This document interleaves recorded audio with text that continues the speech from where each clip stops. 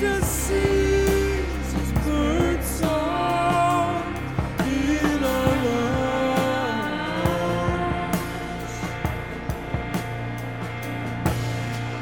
Faust that sings his bird song in our lungs.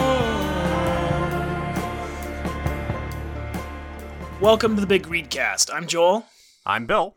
This is the podcast that has the interests of the Inklings, but the attention span of a TV recapper for New York Magazine.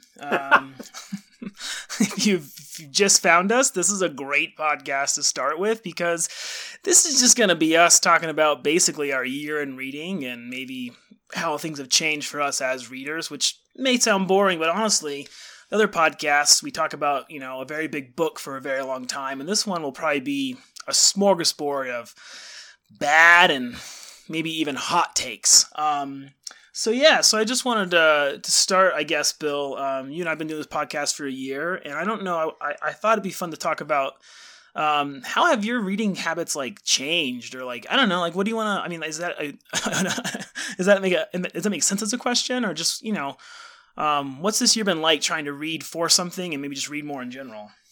It does make sense. This has been a particularly weird year for me in reading and in general. I've had kind of a lot of big life changes and such. So I've had a lot of time to read. And so I think a lot of things have changed my reading habits lately other than just this podcast. But I will say I've been paying a lot more attention to individual sentences and such. I took notes throughout all of these, all the 6 books we read this year in a way I don't usually. And I found that moving over into my other reading where I'm a lot more willing to really drill down onto an individual paragraph, even on just something I'm reading for fun, and which isn't, I'm not specifically reading to be a better writer or whatever. It's definitely sharpened my sort of granular attention to things, which I think is good and makes me a better reader and a better writer. At the very least, I have a lot more quippy aphorisms I can throw around now. That's good. Yeah, no, there's nothing like when you have to talk about something. I always say, lots of things teaching something is how you learn something best. But there has been a way in which doing the podcast has definitely made me, I feel more particular with my note taking. But I guess before we get too much into it, because I never know how to start these things. But I think this is a really fun podcast because in general, you and I are doing this mostly just because we like to talk a lot about books, right? And we don't have, for you, I don't know about you, but I don't have anyone else who I talk with about the things that I read, especially partly because I read stuff people don't read around me, I have a lot of smart friends who read other kinds of books, but no one's reading the kind of books that you and I read this year for the podcast or in general. And so, we're very pro-literacy podcast, but we're also, I think, a pro-literature podcast or whatever you want to call it. And so what I think is fun about stuff like this is I feel there's a lot of hate out there for year in reading lists, so the Millions does this great year in reading where they have a bunch of different authors and editors kind of talk about how they read stuff throughout the year. And some of the pieces are very short, some are very long. I recommend a few of them, like Lydia Kiesling, I think that's how you say her name. Hers is great this year. But people, I feel often crap on year of lists because they come too early, which first of all, we're not doing. We're killing it on that front. And second of all, just because it's almost hey, it's almost like how people hate encyclopedias. There's something that is authoritative about them that people hate, which I get. But I actually think it's really useful as a way to kind of just think about my own year and maybe the books that I didn't get to that I want to get to next time. So I don't know. So for this podcast, I have a lot of random questions set up. I think you did too. I think you and we exchanged reading lists. And maybe you want to talk about is this the first year you've recorded all of the books that you read? Or have you done it before? This is the first year I've done it, partly because it's the first year in a long time where I've read more than I've read enough books to make it worth doing. I usually read a fair amount, but this year I read a lot more than I have in the last several years just because I haven't been in law school, for one thing. That helps. So I guess I should say I read a lot, but this is where I've been reading for pleasure, right? Rather than, reading case law textbooks. You know what I noticed looking at your list? You read so many big books. I mean, this is the big book podcast or whatever, right? We read big books for the podcast, but you read Chernow's biography of whoever, Grant, right? Yeah. That book is huge, right? It's pretty long. It's about 950 pages of actual text, and then a good 150 of footnotes and stuff. So it's not as big as like Black Lamb and Grey Falcon was, but it's a tome. It is a brick. It's also dynamite. It's a really good book. So. I was going to ask you. So that's So okay. So do you feel like you are now a pro Grant person? Yeah, I went into the book knowing not really a great deal about Grant at all. I knew, a little bit about his time as a general, and I knew he'd had kind of a rough time as president, but that there was some controversy about how much of that was his fault and so on, and how much some of the narratives around him might have been shaped by the sort of post-Civil War rehabilitation of the Confederacy project that a lot of people were doing. Also, my dogs really hate the Civil War. They're very upset about it. I'm just going to keep going. Yeah, let's do it. But I went into the book not knowing a lot about Grant and came out as pretty much an unabashed Grant stan. He's a fascinating guy, not the best president by any means. That was Azzy's opinion. Azzy really doesn't think there's ever been a good president of the United States, and so the fact that I'm speaking well of one is bad. But no, I came out of it as a real Grant stan, partly because, like I said, I've been having a weird year, and this is a guy who dealt with a lot of very serious depression and very serious sort of struggles with who he wanted to be and like with alcoholism and stuff, and ended up, being one of the single most important generals in history, writing what just about everybody argues is the best, like the best military memoir in the English language while he was dying of throat cancer, and tried really hard to fight for, people who needed help both in the war and in his presidency. And so it was, I fell in love with him as a person, even if I'm not sure you can argue he's the best president of all time. Does that make sense? Yeah, no. I think that's sort of the funnest part about a podcast as foremost as ours, especially for this kind of podcast where we just talk about what we read. Because I read this great essay by I think it's Joseph Epstein, who's sort of he's kind of just a bookish essayist who had a great a couple essays on charm, actually, and charming people that he turned into a book recently. But he wrote in an essay this year that like people read to become wise, and it's funny because like I'm always really skeptical of too highfalutin a theory of reading, right? So like I come from I feel like in the MFA world that I kind of come from, people are really into reading as empathy, right? That you get, and it makes sense, right? Because reading is still the best art form for getting inside someone else's mind, So like there is a certain way in which what you're doing is, empathic in a certain just like instructual sense. Do you know what I mean?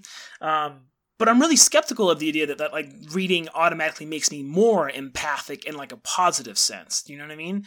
And so in the same way, I'm also somewhat skeptical of reading to become wise, except I will say that I feel like the more serious I've gotten about reading, which sounds stupid because actually it's become more fun. It's become a more fun thing that has fed into me being more serious about setting time aside for it, if that makes sense. Yeah. And actually, I really liked that someone was old school enough to just say, hey, read to become wise. Not to learn facts, but to kind of learn your own way of going through facts, which is still a little wishy-washy for me, but I don't know. So I feel like it's interesting because like books like Grant, like which you read, or the book that we just finished for our last podcast, Black Lamb and Grey Falcon, which is, a history book of sorts as well. I wanted all the facts of that book inside of me, but what I feel like I got most out of that book was a certain sense of discretion that I didn't have before it. Do you think is that a coherent theory, or is that just sort of maybe another, hot pie in the sky reason to read? I mean, I think we're both really interested in like virtue ethics and stuff, right? Like as philosophies. And so I think you and I are both invested in a theory of doing things which makes you better people, a better person in addition to whatever else you learn. So I definitely think one can overstate some of the pie in the sky, as you called it, theories where, books are a gateway into the imagination that makes you a better person. And a part of me is like, I don't think it's wrong. I just think it can be overstated, and I think there is a sense in which if all you do is sit in your room and read all day, you're not putting anything back out into the world. But at the same time, like if I read a really important book, I come away subtly changed and hopefully for the better. I think books can make you worse too. Like it would be hard to say that art has power and it's only necessarily good. Right. But I read Grant and I felt like I got a better picture of somebody who is really pretty much trying his best the entire time across tremendous external and internal obstacles. And that made me feel like I had a better idea how to deal with some of my own garbage brain stuff. I don't, we'll see if it worked, I guess, right? But I at least felt like I had a better idea. Yeah, well, I guess also what people really underestimate, which this goes in line with my idea that like reading for pleasure is why you should read. But also there's pretty much the idea that like if there's not a lasting effect, it's therefore not useful. Do you know what I mean? Like I think that's actually like I don't think that makes sense at all in some ways, because like what good thing in your life has sort of this permanent change, except for maybe if you're religious or maybe the big moment of, like having a kid or something. There are definitely permanent moments that happen outside of you that affect you, obviously.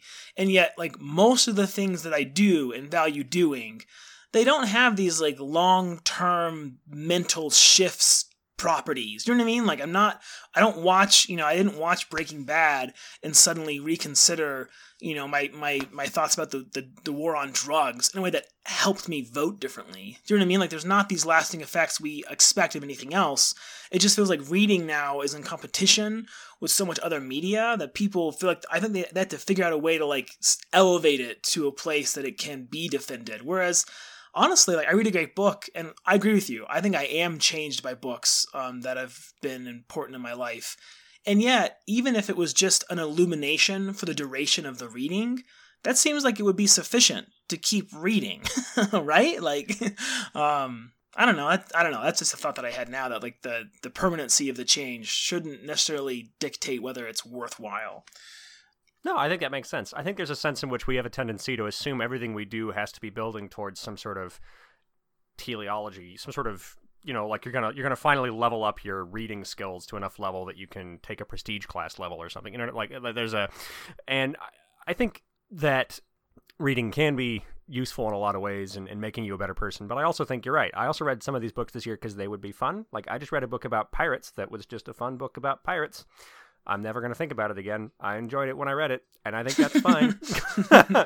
Well, and also, so I mean, you mentioned like the ways in which maybe reading more attentively has helped you as a writer. I'm still trying to write as well, and I have had to come to the conclusion that like a lot of my favorite writers, I'm not sure they were writing to be entertainers. Like Joy Williams, who's still living, and she's pretty old now, but she's considered one of the best short story writers we have in America. Definitely who's still alive. She's one of my favorites. And I know somewhere she sort of disdains the idea of entertainment, as cheap. And there's a part of me that agrees. It's like, oh yes, like let's get away from this like clown show of just painting our faces for the sake of others' pleasure. And yet also, like, as someone who reads a lot, I hope that my writing is entertaining, because I especially for like fiction writing, every book that I've loved the most hasn't been just one slog. Like even Moby Dick. Like Moby Dick is funny. Do you know what I mean? Like Moby Dick has really good moments where it's like a low humor moment or even a high humor moment. It goes from poetry to tragedy to jokes about sailors in the same bed or whatever. And so I don't know. I do think that the entertainment has become like, no one tries to put that forward as an idea for reading because we have movies and TV that do entertainment so easily. But honestly, like, yeah, I think I read more this year than ever because I like you, I got out of school and I got to actually kind of get back into some of these pleasure reads. Let's actually get into our year in reading.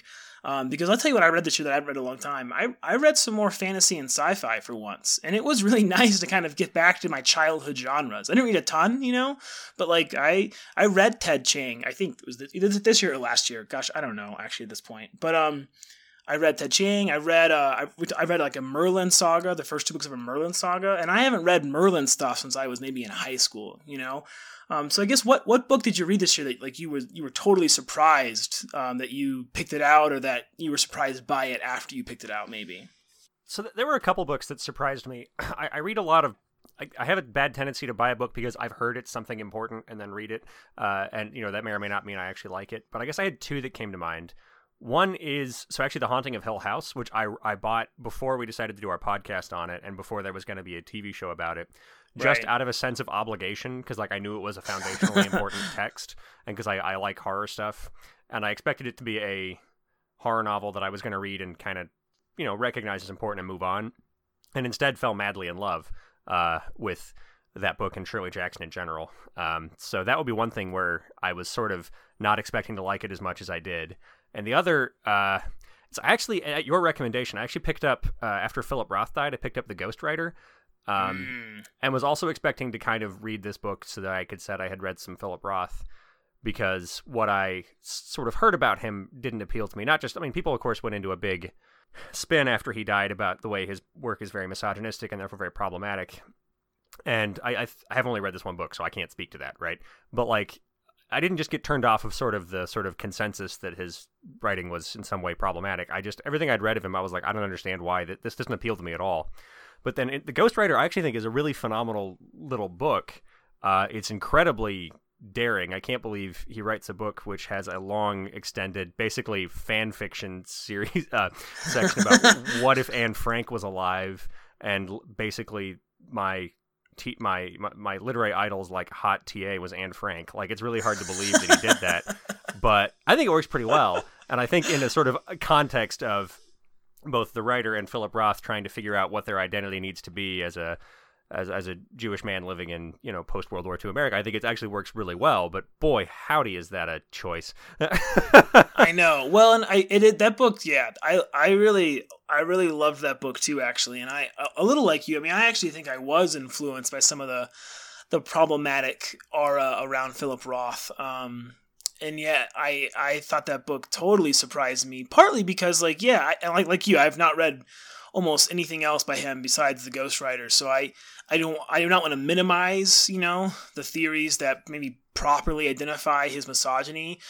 In this one book, it seemed to me that he was really, he as a person, this is what's always hard with fiction, because I do think there's a way in which really good writers elevate their own worst instincts, because Philip Roth knows that straight up misogyny is boring. At the very least, like narratively, it's boring, right? There's nothing, if your main character is misogynist, it's not good if it's not investigated, complicated, or somehow you have to do something with it, right? So like, I had a teacher who always said she could never write a book about Nazis because if you do, she'd have to complicate the Nazis. She didn't want to do that. She didn't want to deal with that in her own fiction, because if she wrote it from a Nazi's perspective, she can't just make him kind of a one thought evil machine. She's going to have to somehow complicate him. That's the whole sort of virtue of literature, is to hold various things in both hands at once. And so all I have to say is, like, for The Ghostwriter at least, it feels to me like he was obviously investigating misogyny, which is not to,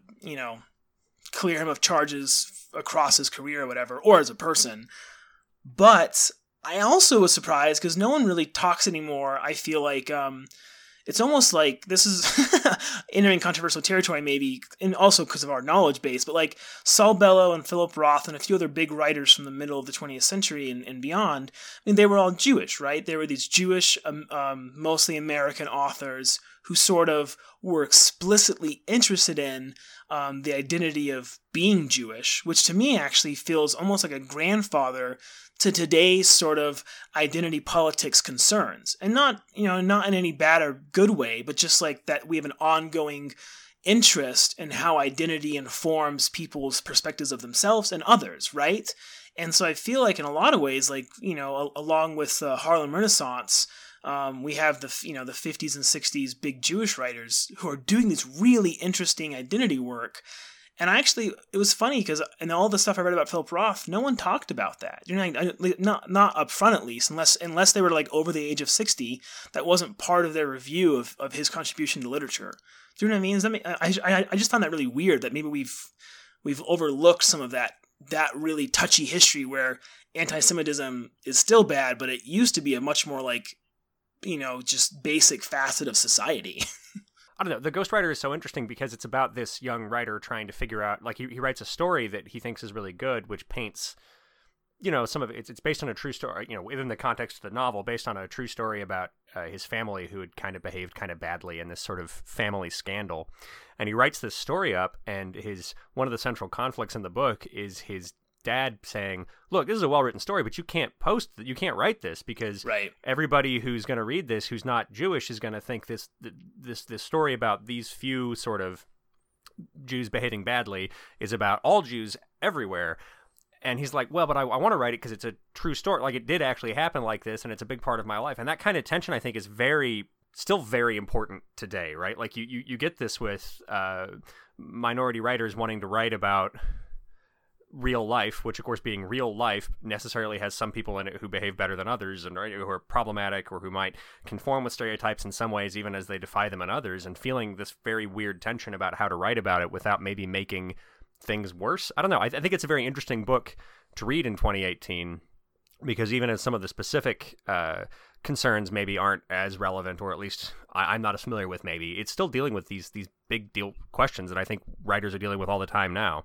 Also, just really well written. Like, it's a very good book. Yeah, no, it definitely is super well written. And I agree that also the tension of, or I should say maybe the burden of some identities will always have a burden of representation, right? That there's no getting around. Like, if there's a couple of books this year that were released. There was like 2 or 3 short stories released by African American writers, short story collections. Sorry, and it was interesting because they were just really good fiction that are always going to kind of carry in the review this aside about how it does or doesn't maybe represent African American voices at this moment, right? Which of course is hard, because on one hand, there's a lot of good in representing, maybe a minority in a way that helps the minority, maybe break through certain glass ceilings or whatever, right? But there's also the problem of, like, no artist wants to be reduced to one facet of who they are, right?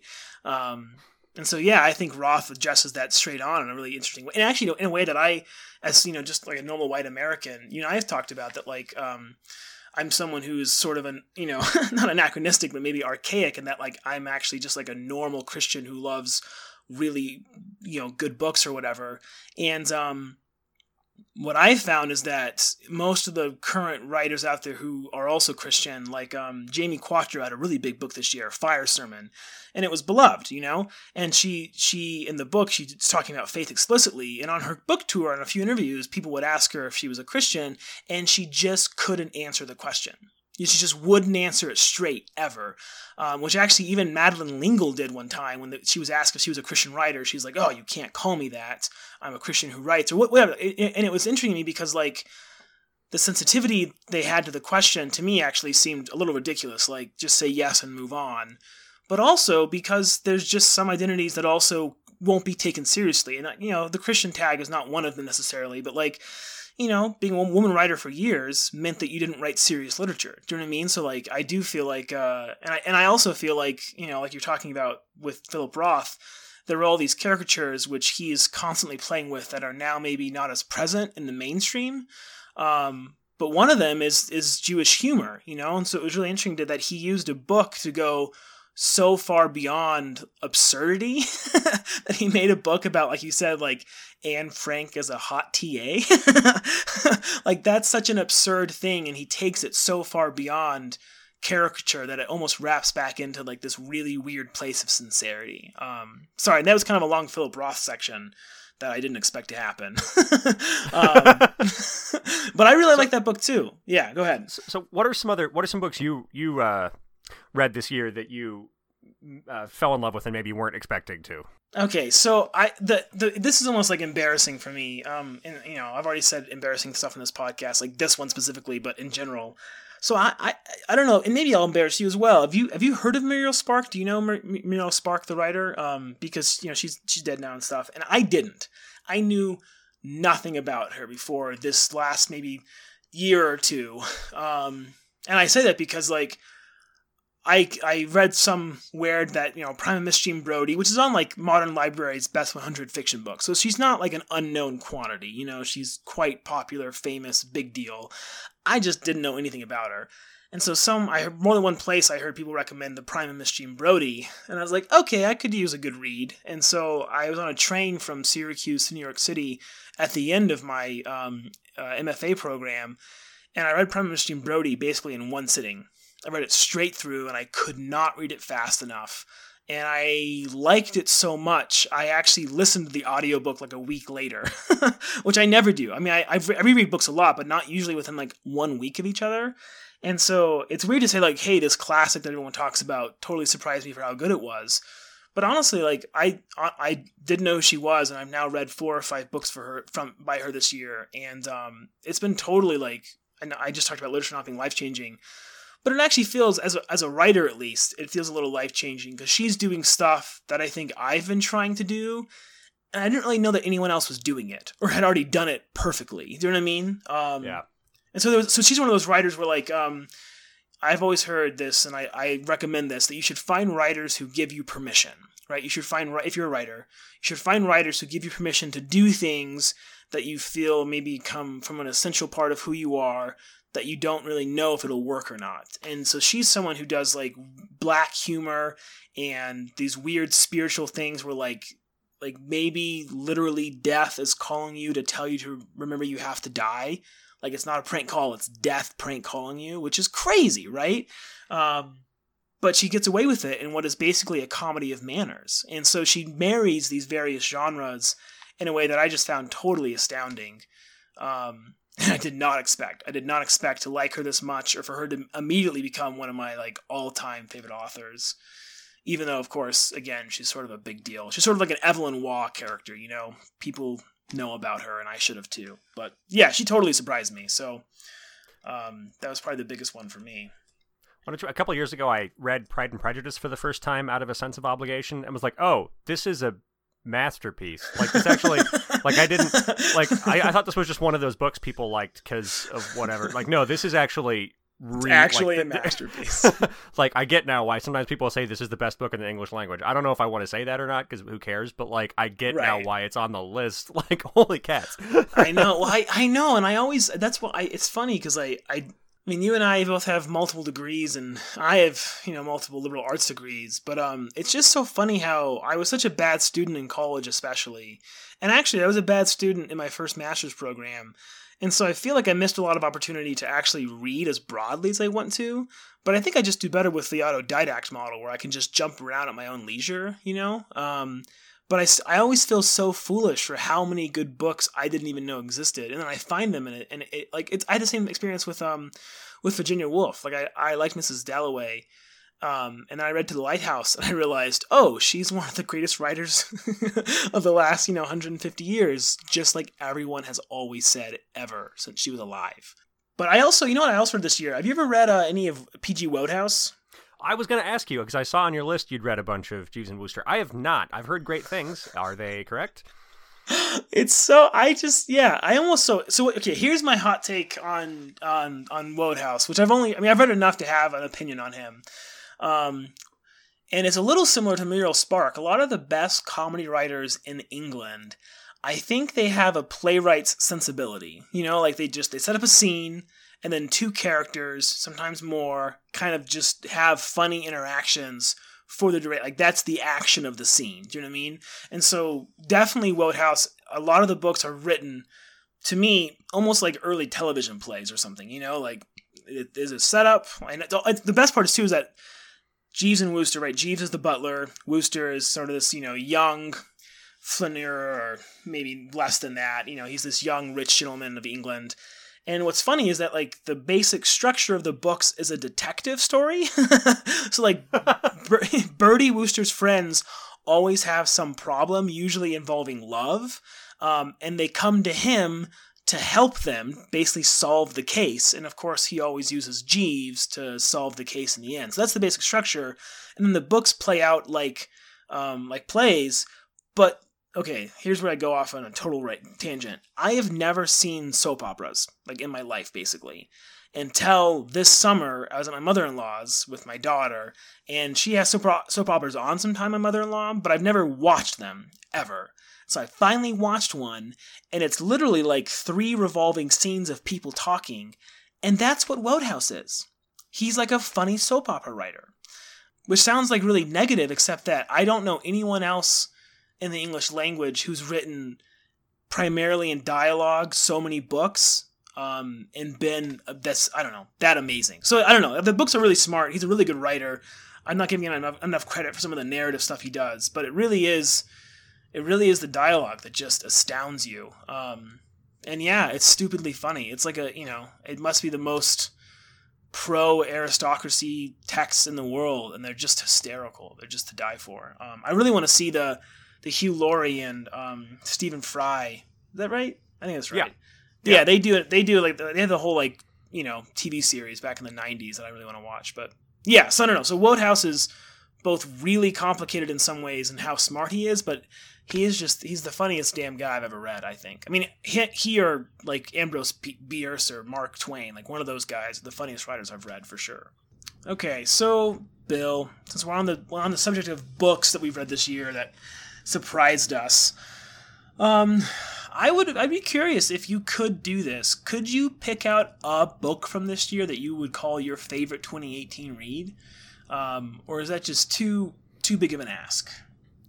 Well, I mean, I was thinking about that a little bit. Part of it, I read, I have a bad tendency in both reading and in like movies and stuff to be broad and shallow rather than deep. So I read a lot of different genres and stuff, but I don't always knuckle down and go all the way into something the way I should. So I read a lot of really different books this year, and I'm not really sure how I would go about ranking, Black Lamb and Grey Falcon versus The Haunting of Hill House versus like the biography of Grant versus some of that other stuff. Well, maybe we could do like even like if this would help you, like which I don't mean to cut you off, but like you could do this instead of or in addition to, you could do like a desert island. But if you had to take one book from this year with you to a desert island, maybe that would be also a way to judge the book that stands out most.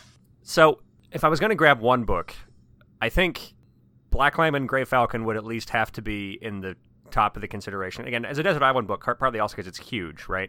Which I don't just mean literally like it would give me more time to spend on my desert island, but also like I really liked the Ted Chiang stories, which I also read this year, right? But like that's kind of one thing, right? So it feels like a desert island book should be something sort of broader and more expansive. And so maybe that would be it, actually, which I know was boring because we just did a whole podcast on it, but it really is a heck of a thing. No, I think my answer might be similar, and I know I kind of asked you two questions at once because it is hard. Because like in some ways, my favorite book this year was Prime of Miss Jean Brodie, or actually Denis Johnson. He had a posthumous collection of short stories published, which is also one of my probably like top 10 or 15 books of all time in some ways. And so it'd be really easy to choose one of those as like my favorite read in some ways. But I agree with you, the desert island part changes the question as far as, what would you want to survive with or live on or chew on mentally for however long? And it probably would be Black Lamb and Grey Falcon, just because, like you said, the book is so many different things at once. Which is why, actually, I would be tempted to choose Denis Johnson, just because his book of short stories, he does at least a few different voices and styles that it'd have some variation there. But yeah, Black Lamb and Grey Falcon, man, we read it last, and so it's probably hottest in my mind still, and yet I continue to think about it.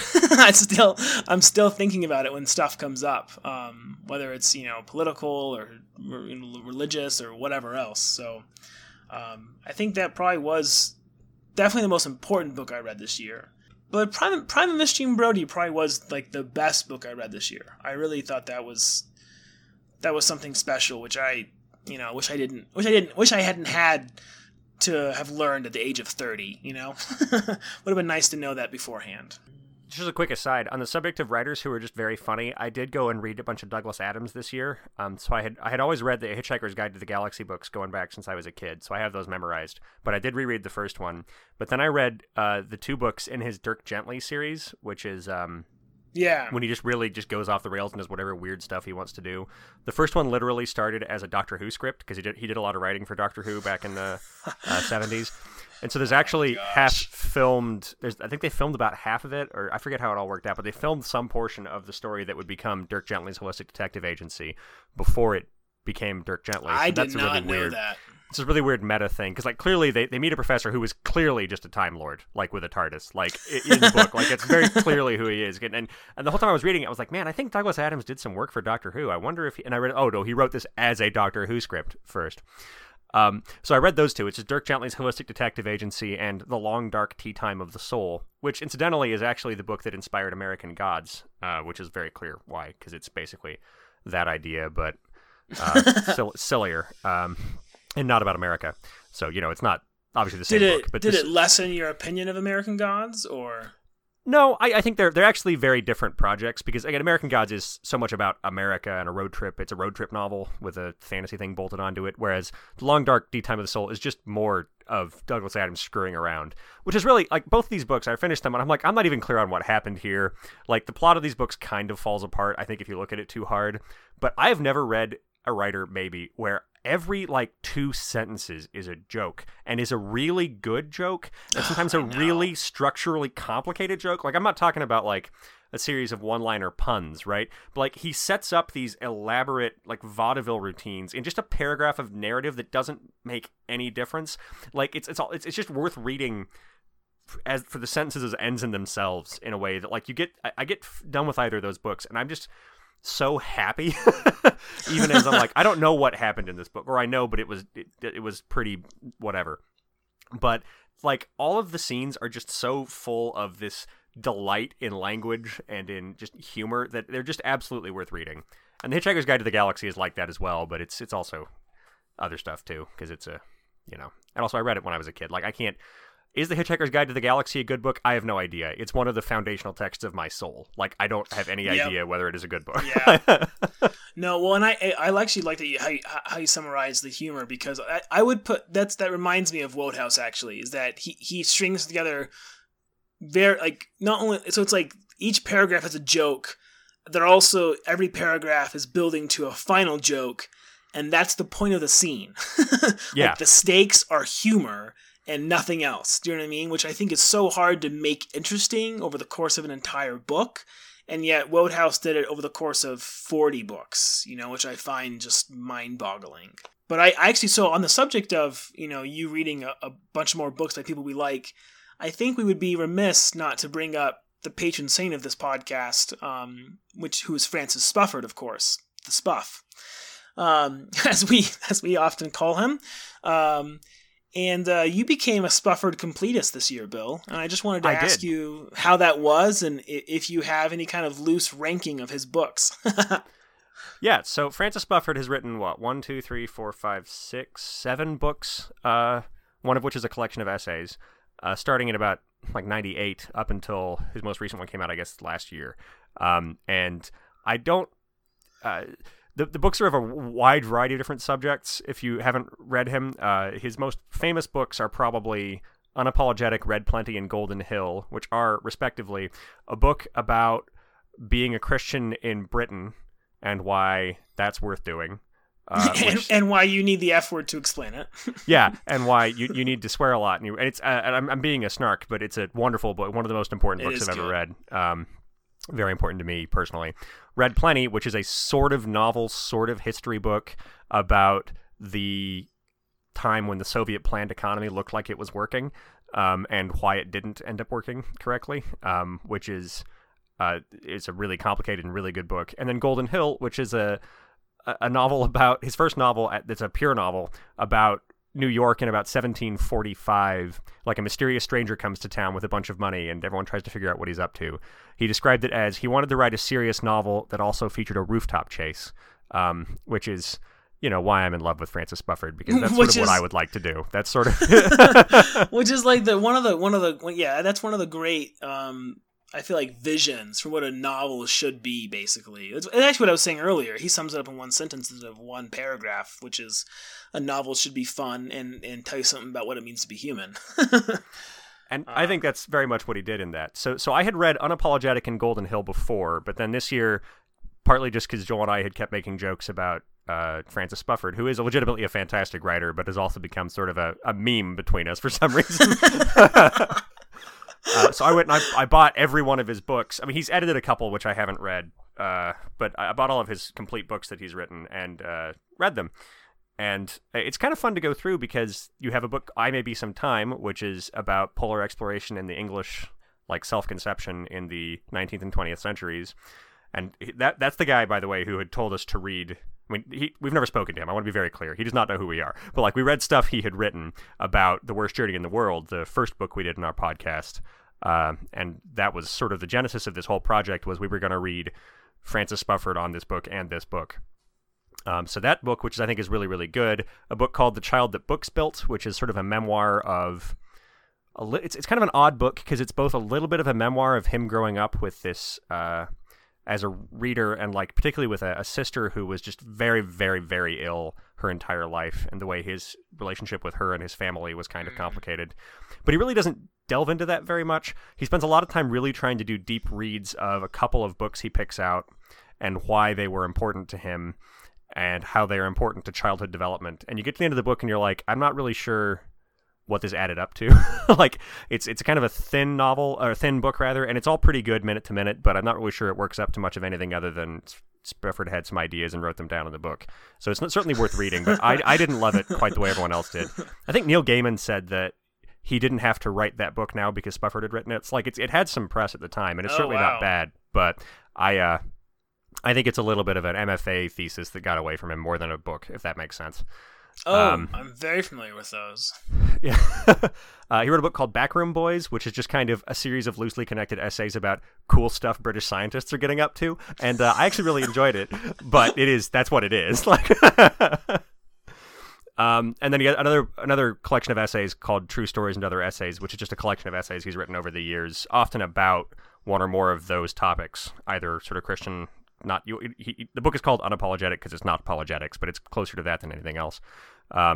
Like Soviet economy and like British science stuff, and there's some pretty good essays in there. He wrote some reviews of books that are, I think, really excellent. Of Kim Stanley Robinson's Mars books that are supposed to be really good that I haven't read. Spufford's essay on that is really dynamite. And he has a really good essay about the concept of plenty and about how it doesn't matter. Anyway, he's got some good essays in there. So if I was going to rank them, I'd still think the top three are Golden Hill, Read Plenty, and Unapologetic. Probably I'd say Unapologetic and then Golden Hill and then Read Plenty. But that's probably just because I really like Unapologetic. I'm not sure if it's actually a better book. And then after that, I don't know, I maybe some Time, and then True Stories, and then Backroom Boys and The Child That Books Built. There, that's it. Them. That's the definitive ranking. It now exists. I don't think anyone else has done this. That's now our thing. We have that. TM. Spufford list. TM, as the McElroys would say.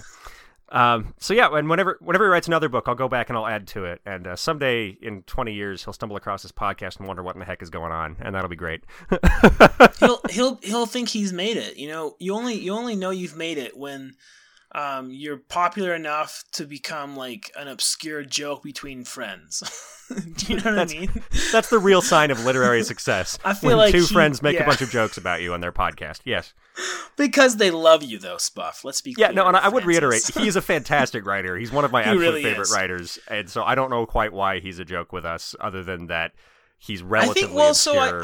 I think he does, actually. I mean, he is relatively obscure, and I think the joke also is that, like, we actually love him so much. It's almost like how people talk about their sports teams as though they're on the sport team, you know? Like, I mean, I do this too sometimes. Like, oh, Liverpool's playing Manchester United. I hope we beat them. Oh, are you suiting up? I didn't know you were signed by Liverpool. And so I feel like we almost like at least in our private conversations, we almost had that sort of like unearned intimacy as far as how we would talk about him, because he really connected to us as far as, you know, our own pathways through various things, personal and also intellectual. Because actually he remains for me like you listed the books he wrote, sorry.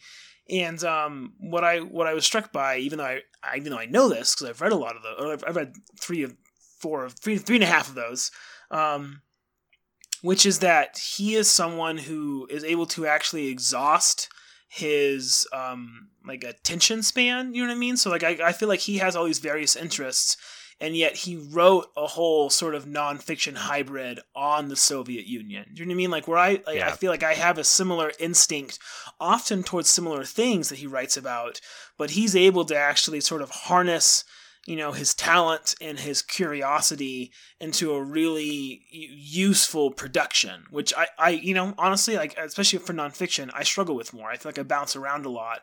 And so he's a great model as a writer, but also, like you said, I mean, the first book I read by him was Unapologetic, and it was sort of like someone pulled back a screen on a lot of thoughts I didn't know I could have, but that I'd maybe been having for a long time. Which was remarkable that he could write that book kind of, you know, I think he wrote it really fast and put it out there. I don't know what he expected, but yeah, it's been a big book for me and for other people. So I want to jump from him though. So like, I have a really hard time completing anyone I love to read. So like a friend of the podcast that you and I share, Christy Kleppinger, she's a huge Madeleine L'Engle fan, as am I. And I think she still has a few books of L'Engle's that she hasn't read. And we've talked about it, like, once she's finished, she's finished. I mean, she'll reread them, but like, there's only so many times you can, read a new book by someone you love. And yet, I feel like for the first time this next year, I think my goal is going to become a Denis Johnson and a Muriel Spark completist. And I just, is that like I don't know, I was just curious if that's like, that's a really silly framework for like a discussion, but no, I completely understand. What do you feel about that? I mean, you finished Spufford, but are there people that you save? Are there books that you're saving for later, do you feel like? I don't know. There are definitely writers where, like, I read one thing and thought it was fantastic, and I know that nothing else they've written has ever had that level of press, at least. And so I'm really nervous because, like, I don't want to. Like, is it going to be good? Because either way, like, either they're these undiscovered gems, in which case I feel sad, or they're not very good, and I'm like, oh, so this was your one book, right? And that's also sad. There's a few writers that I'm a completionist about. I think I've read everything Lovecraft ever wrote at this point. Right. Maybe not some of the ghostwritten stuff. I'm not sure why. I think I've talked about this before. I don't know when I decided that Lovecraft was my guy. He's really good when he's good, but he's often really bad. Like, I don't know. One day I was like, yep, I'm going to read all of it. Right. And I'm not sure why that is. Because, like I said, when he's really good, I mean, he's wrote some of the short stories he's written are legitimately phenomenal short stories, and people who call him a bad writer just aren't paying attention to some of those stories. The structure of the Call of Cthulhu is amazing. Like, S.T. Joshi talks about this in his biography, but the way he sets up the final appearance of the monster in the Call of Cthulhu is just structurally fantastic, because you get descriptions of art about the monster 2 or 3 times, so you know roughly what it looks like, but you don't, when the thing actually shows up, he doesn't describe it except with a couple of really oblique phrases, and it's great. And people some people are like, oh, he just never says I can't describe it, and he does do that sometimes with some of his lesser stories, but that's not what he's doing here. He's told you what it looks like 3 times, because he's described a statue and a bas-relief and a couple other things. He doesn't have to describe the actual monster because your brain's already got it, and he can instead just describe how it moves, and so you get that great sentence, a mountain walked or stumbled, which is, I'm not sure, I guess I'm just going to talk about Lovecraft sometimes, so I'm going to stop now. But the other writer that I'm doing is, I did have a little wine the other night and bought every Shirley Jackson novel, so I'm going to be a Shirley Jackson completionist next year. I honest to goodness, like, have a problem with not so much drink buying books, although I have done that, but it's like sad buying books. Like, so I have this amazing Folio Society edition of Chronicles of Narnia that's like a direct result of looking with apprehension at going home for Christmas. A couple years ago, I was at work and I got into an eBay bidding contest and spent, like, I will not say how much, but too much money on this. I'm really proud that I own them. And I maybe talked a couple people into, like, hey, do you want to give me a Christmas present? Maybe you could just support this book that I've already bought. Just give me $20. I'll use to buy groceries because I already spent those $20 on this book. Yeah, my wife Emily and I, we've talked about it, that like I don't like to buy things, but I have a legitimate problem, like with not just impulse buying, but it's like sad impulse buying books. It's the weirdest, most expensive bad habit I have. But yeah, no. So it's interesting what you said about like you kind of have this fear about the books being bad. Because I had a little bit of that with Madeleine L'Engle, actually, where she's one of my favorite authors in sort of like a very personal way. But of course, like everyone else, I think Wrinkle in Time is genuinely like a really good book. And I think you can qualify it and say a really good book, like literally middle grade fiction that transcends middle grade fiction while still being middle grade fiction. But I read a few of her other books, and there were a few of them that I didn't love as much, and so I started to cool on her a little bit. And then actually, she was one of the people who sort of saved me from academia, in the sense of like I was going through a master's, I was preparing to do a PhD, I'd gotten into a couple of PhDs, and like right in the middle of this process where I was like, I don't know what to do with all this book love I have. My family's very practical. the idea of going on to a PhD and becoming like a professor feels like a route that I can understand, whereas not doing that feels like me being open to a much more fluid life that I have no model for, basically, right? Like, there's no artists in the family, you know? But I read Madeleine L'Engle, and I read Dragons in the Water, which is a book I hadn't read of hers, and I kind of just put it off because I thought maybe it would be like another book about, you know, these precocious kids who are sort of like sad and interesting and smart, but like it was one of her, I don't know, and it was brilliant. And so I had a similar experience with Muriel Spark, who I talked about earlier, where the Prime Minister Brody, I followed up with a book that no one talks about for her, which is The Bachelors. And The Bachelors was incredible. And I think I want to become a Muriel Spark completist because I've now read, I think, 5 of her books. And there's some variation in quality, but they've all been freaking dynamite. And same with Denis Johnson, actually. And so, I don't know, I think there are just some writers out there. Like, what's frustrating to me, though, is that, like, what you said with Lovecraft, like, books aren't sports where, like, Michael Jordan was so great at basketball partly because of his consistency, you know? Like, there were other players who could score as well or play defense as well, which I know you're loving this. And this is like a totally Bill analogy. You must be loving this basketball analogy. But you know, like, there's a weird way in which, like, consistency is part of greatness. And I think that's somewhat true for writers. Like, Graham Greene is one of the best writers, I think, of the 20th century because he's so consistent. Toni Morrison, I feel like, has that until like the 1990s. She starts to fall off a little bit then, but she writes like, you know, 5 to 6 dynamite books in a row, you know?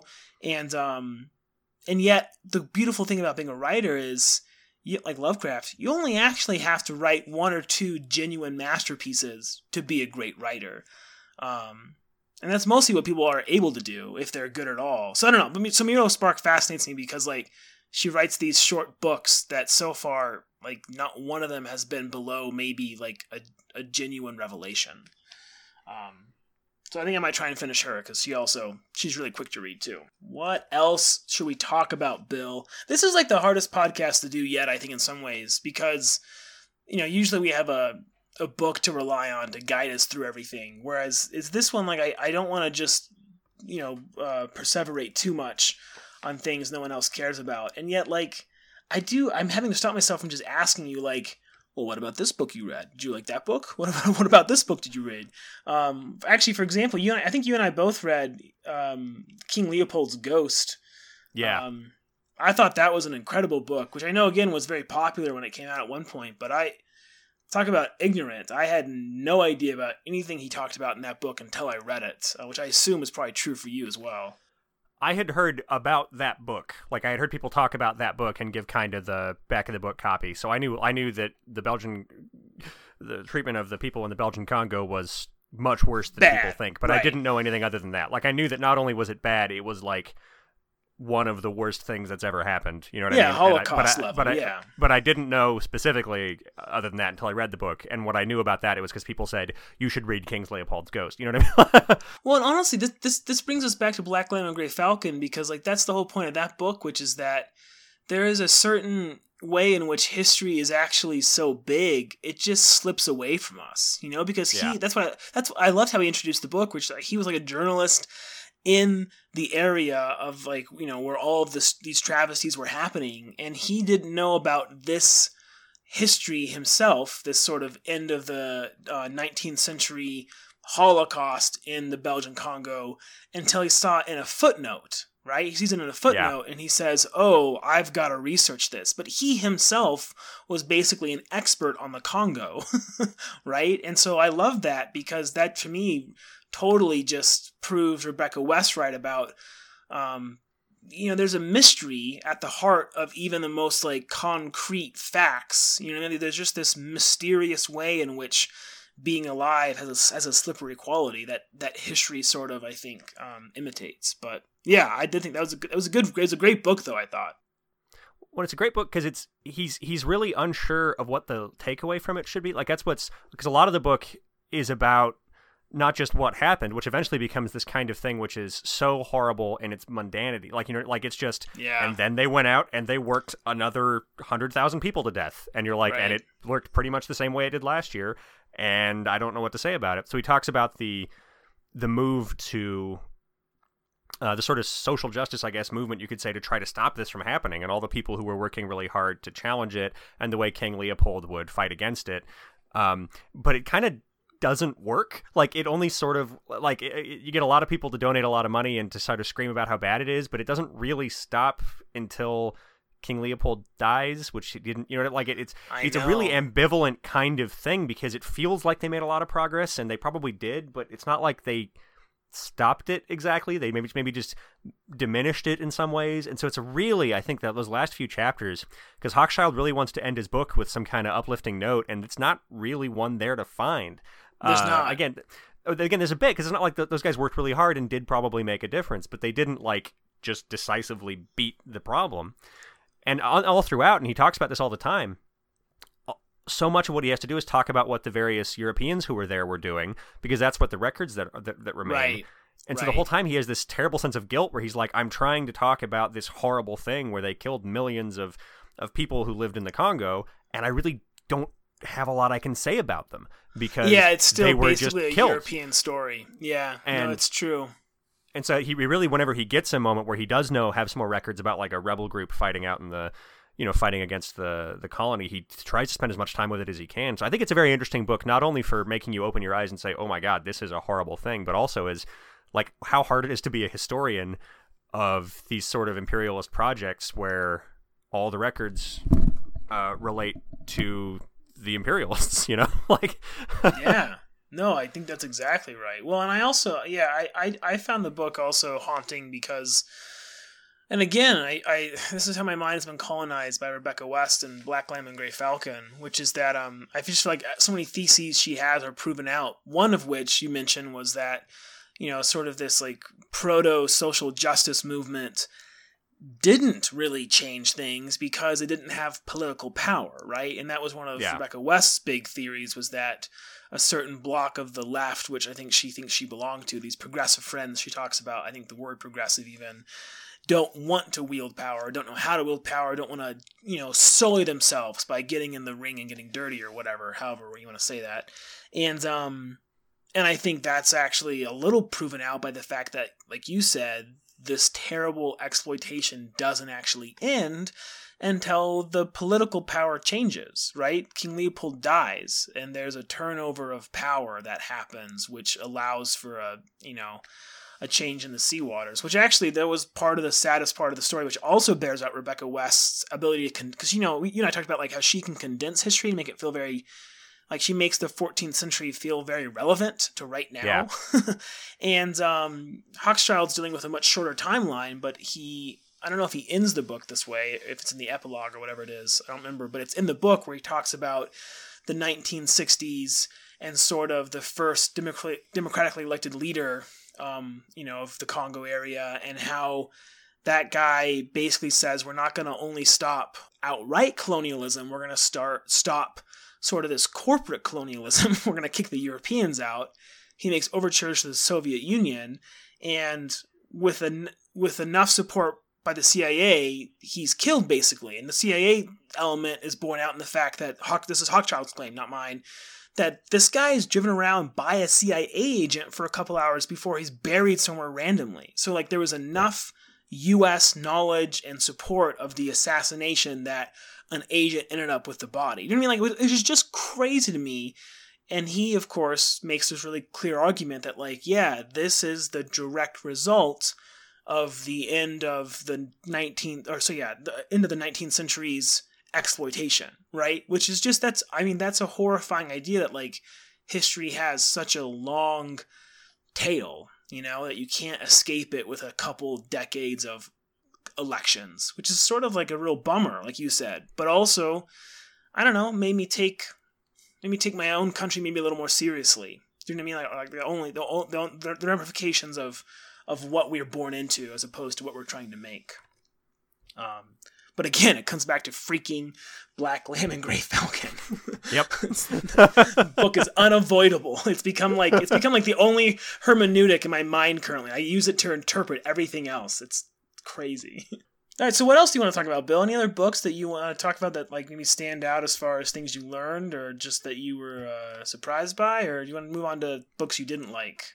I kind of want to move on to books I didn't like, but I'm gonna let you go first. Because okay. I gotta rant in a minute, but I want to let you do your bit first. So I think one thing I like about this podcast though is I think we're generally pretty positive. Like I crapped all over the Haunting of Hill House TV show at one point and stuff, but I think we generally are trying to, talk about books we like and not sort of get dunks here and there. But were there any books you read this year that you really, really didn't like? I've gotten a lot better at putting books down. So I don't, on the reading list I sent you, I have a few books listed that I didn't finish. One of them, which I did hate, I like John le Carre, Spiking from the Cold and other classics of his. But I tried to read the second of the George Smiley trilogy, The Honorable Schoolboy, and I hated that book. I couldn't believe how overwritten it was. Like every single chapter was, not joking, 5 to 10 times longer than it needed to be. And it's like he forgot how to write out a scene in action. Everything was retrospect or backflash of some kind. Like it was just crazy, which is especially crazy because like he did so much backflash, exposition work, throughout every single chapter, and it was surprising because actually Spy Came from the Cold is one of the best books I've read, especially in that genre, because it has like one sentence of backstory for its main character. It mentions at one point that he had a German aunt he feared. I think it's feared. And that's it. You don't get like you learn other things about him, he was a spy, he served here or there, but like as far as his personal backstory, there's nothing. But you know exactly who the guy is because you see him in action, all these really dramatic, kind of well-framed scenes. And so I hated that book. That book was bad.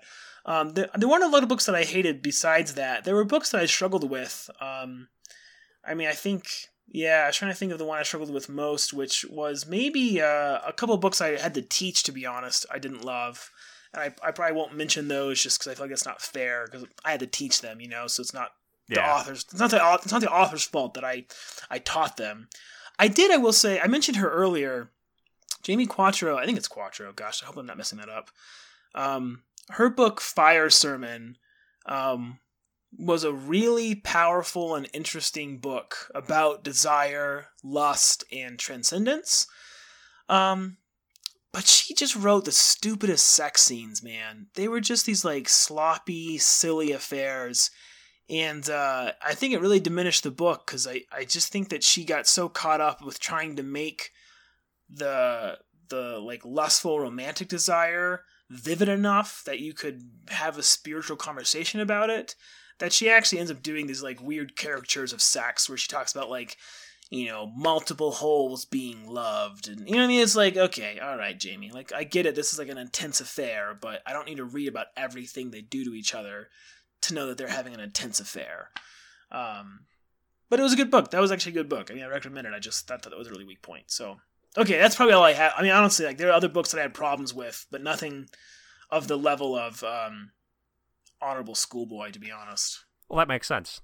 So I only read one book this year that I hated. I read a couple books I didn't like as much and so on and so forth. But the only book I read where I only forced myself to keep reading it because I don't know, I don't like putting books down.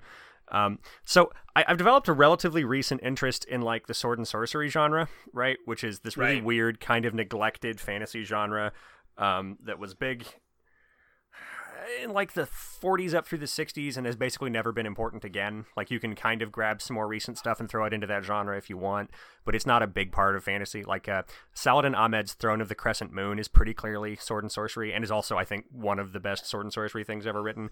But other than that, I'm not sure what else there is that's being written right now. And granted, I'm not super hooked into it, but it's definitely not like your major fantasy books don't constitute this genre, right? That you read about now. And it's the canonical authors, there's 3 of them. It's Robert E. Howard for the Conan and to a lesser extent the Kull stories.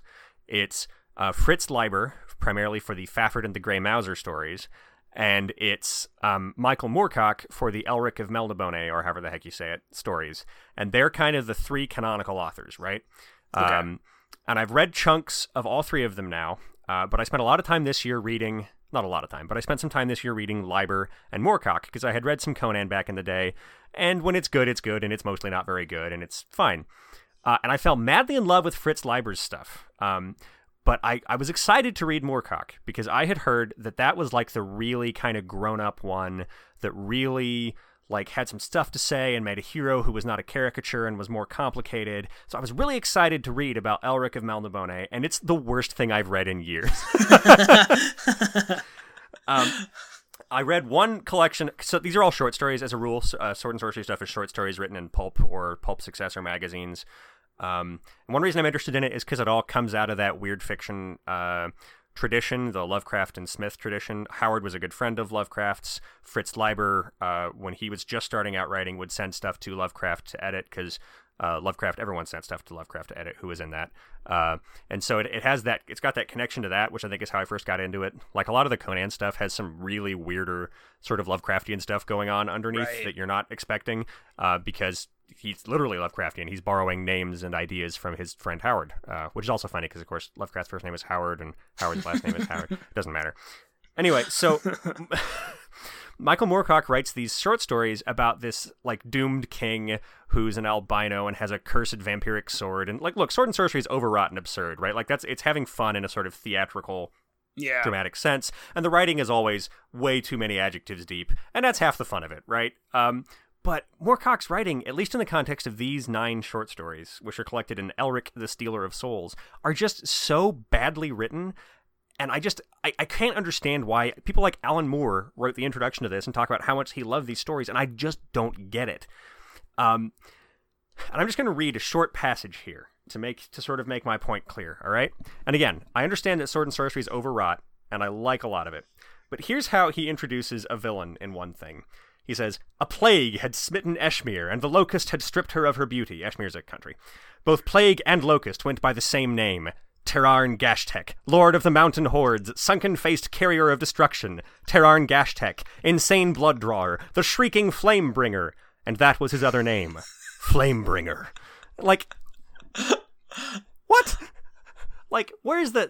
And so this is the kind of the little bit I want to go on to here, is Leiber is so good, because even as he's writing overwritten, like, overwrought, dramatic stuff, there's a sense of humanity running through it, and there's a sense that he knows he's, like, there's a twinkle in his eye while he's being theatrical, right? Like, he knows this is too many adjectives. Does that make sense? Right. Like, yeah, and he throws in little jokes as he's writing about it. There's a wry sense of humor throughout everything he does.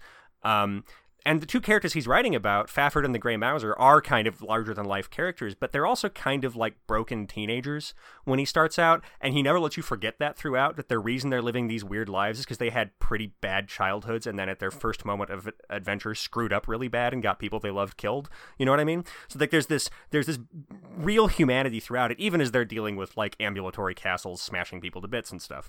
But Moorcock's writing doesn't have any of that sort of humor. He all takes it so desperately seriously. He's so wrapped up in the idea of this drug-addicted albino with the vampire sword that he's so serious. It's just the worst, like, 15-year-old grimdark fantasy stuff. And yet Moorcock is supposed to be the real writer. Like, that's the one that you'll get people to say, of the 3, he's the one who's really good, you know? Right. Like I said, Alan Moore's writing his intro to this. Moorcock, to this day, has such tremendous clout. He writes the introduction to that VanderMeer Weird Fiction collection.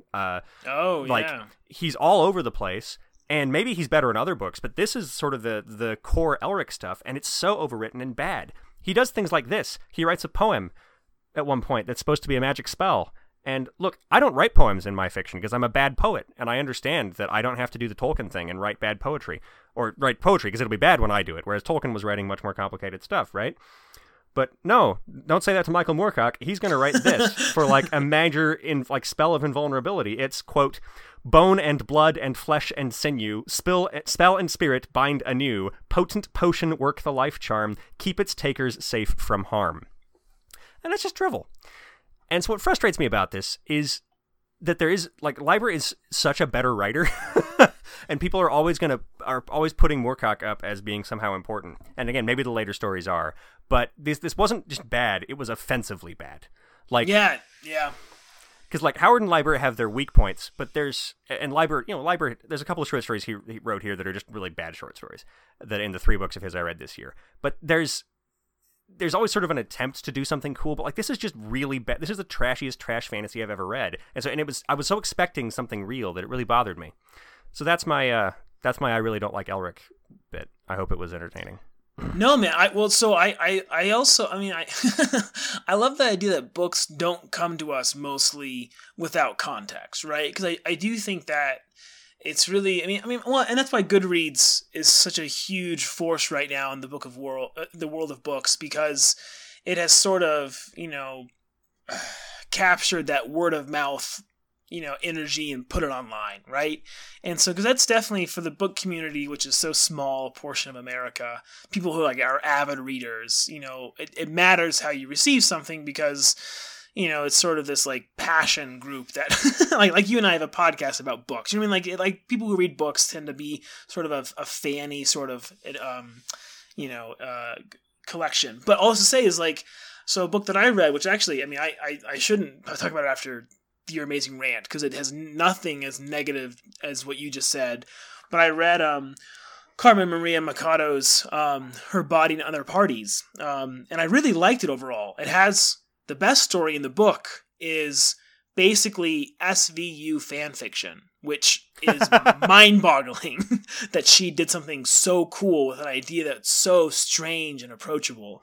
But honestly, it was frustrating to me that a couple of stories everyone talked about being best, I thought were the weakest. And it's weird that there's always this consensus around things that I think people can't help having, and yet once the consensus is established, it's just so hard to roll back what was initially said. Do you know what I mean? Because the consensus is usually an upfront thing that just gains momentum by being the first thing everyone agreed on. So most people think that, most people that I've read and the reviews talked about The Husband Stitch in this collection of short stories being the best book. And it's the first story, and it is really polished. But honestly, the ending was so obvious from the beginning. And it's not a story, I should say, that has plot as its driving force, but it is a sort of half genre story that has these weird elements, and one of the weird elements, is essential to the ending and the entire story. And it was just sort of the very last paragraph made it a sort of cheap allegory. Do you know what I mean? Where it was a really good short story until the ending. And that was true of a few of the stories, which, again, I don't want to go hard on, because overall I really enjoyed the book. But what I found difficult was how I even had to I felt like I had to be harder and harder on the endings and more defined in my criticism, because the consensus was just so established coming into it. Do you know what I mean? That I felt like I was wrong even for just not liking it. You know what I mean? Again, not the whole book, but just the first story for my example, at least. So I don't know. I do think consensus is weird, and I find it frustrating because I often think the inertia of consensus is actually just laziness. No one wants to point out that Moorcock writes poorly, or that, allegory isn't the strongest literary form or whatever. But it's too late, the consensus is settled. Oh well. So yeah, I will say this. I wish I hated more books. I look at my list of books that I read, and I've got I've got a good pre-filter, right? I read books that other people I already sort of trust recommend, whether that's people in my life or people I read. But I have one stretch where I read, I read The Hollow Hills, which is part of this Merlin saga, and then I read Noam Chomsky, and then I read Meaningful Life, and then I read Carmen Maria Machado, and then I read Denis Johnson, and it was yeah, they're all good. They're so different. I feel that's one thing I want to get better at, is I'm okay being positive, but I don't want to lose sort of the sharpness of analysis just because I like a lot of stuff. Do you know what I mean? Does that make sense? It does. Well, and it makes me worried sometimes, because again, I there's a few other books I didn't like as much, but for a long time I had a stretch like that where I was every book I've read for the last 2 months is really good, and I was well, is it, or am I just going soft? Right. Which is, and who cares if I like too many things? But there's a sense that I might be losing my ability to understand what is good or bad, and then I read Moorcock, and I was nah, I got it still. This is just I'm just That's true. Yeah. No, that's a good that's actually that's a good point. I had a little bit of that with, so I read more poetry this year than not that I usually do. I read more poetry than I was planning on, which I was happy about. But I got halfway through Ted Hughes's birthday letters, which Ted Hughes was famously, obviously a really good poet, but also more famously was married to Sylvia Plath. You know, and so he's been sort of, you know, he's been demonized by some crowds and lionized by others. He was the poet laureate of England at one point. You know, and Sylvia always talks about, like, you know, in some of her letters, she talks about, like, how brilliant Ted is, but she feels like her talent maybe, you know, is greater or what, you know, there's tension. And of course there was the tension of them being, you know, married in the middle of the century, and they're both, you know, at the very minimum, equally good poets. She might be a little better, I think. But anyways, the point being is, like, he kind of avoided some parts of the, you know, she commits suicide. And I don't know how much he wrote about her throughout his career. I don't think it was very much, though. And so he publishes, toward the end of his own career, it might even be his last book, he publishes this collection of poetry, which are birthday letters he writes to Sylvia Plath, basically. And so it was really, what was interesting is, like, I got about halfway through, and, like, there's some good lines in it, and it was definitely interesting from sort of a gossipy standpoint, you know, of, like, oh, they had this interesting, you know, college affair, you know, whatever, right? Like, it was just, you know, it was sort of a nice, you know, memoir style read, but it just, honestly, like, I didn't like the poetry. And so it was actually a confirmation, because I'd read 4 or 5 books of poetry and liked all of them, that I do have preferences. See, this is not what I prefer. Like, by being negative, I have affirmed my positivity. Do you know what I mean? Yeah, I guess I should mention, only just because I want to throw it out, the book that I think I was surprised by most, that I should have mentioned earlier, besides Prime of Machine Brody, is I finally read Any Dillards for the time being. And all I'll say about that is that everyone should read that book. It was as good as maybe I had heard it was. And she does an impossible job looking at, you know, looking at how insignificant life should be and still making a case for significance. So, but yeah, I do wish I liked less stuff. But maybe I'm just good at pre-filtering. Who knows?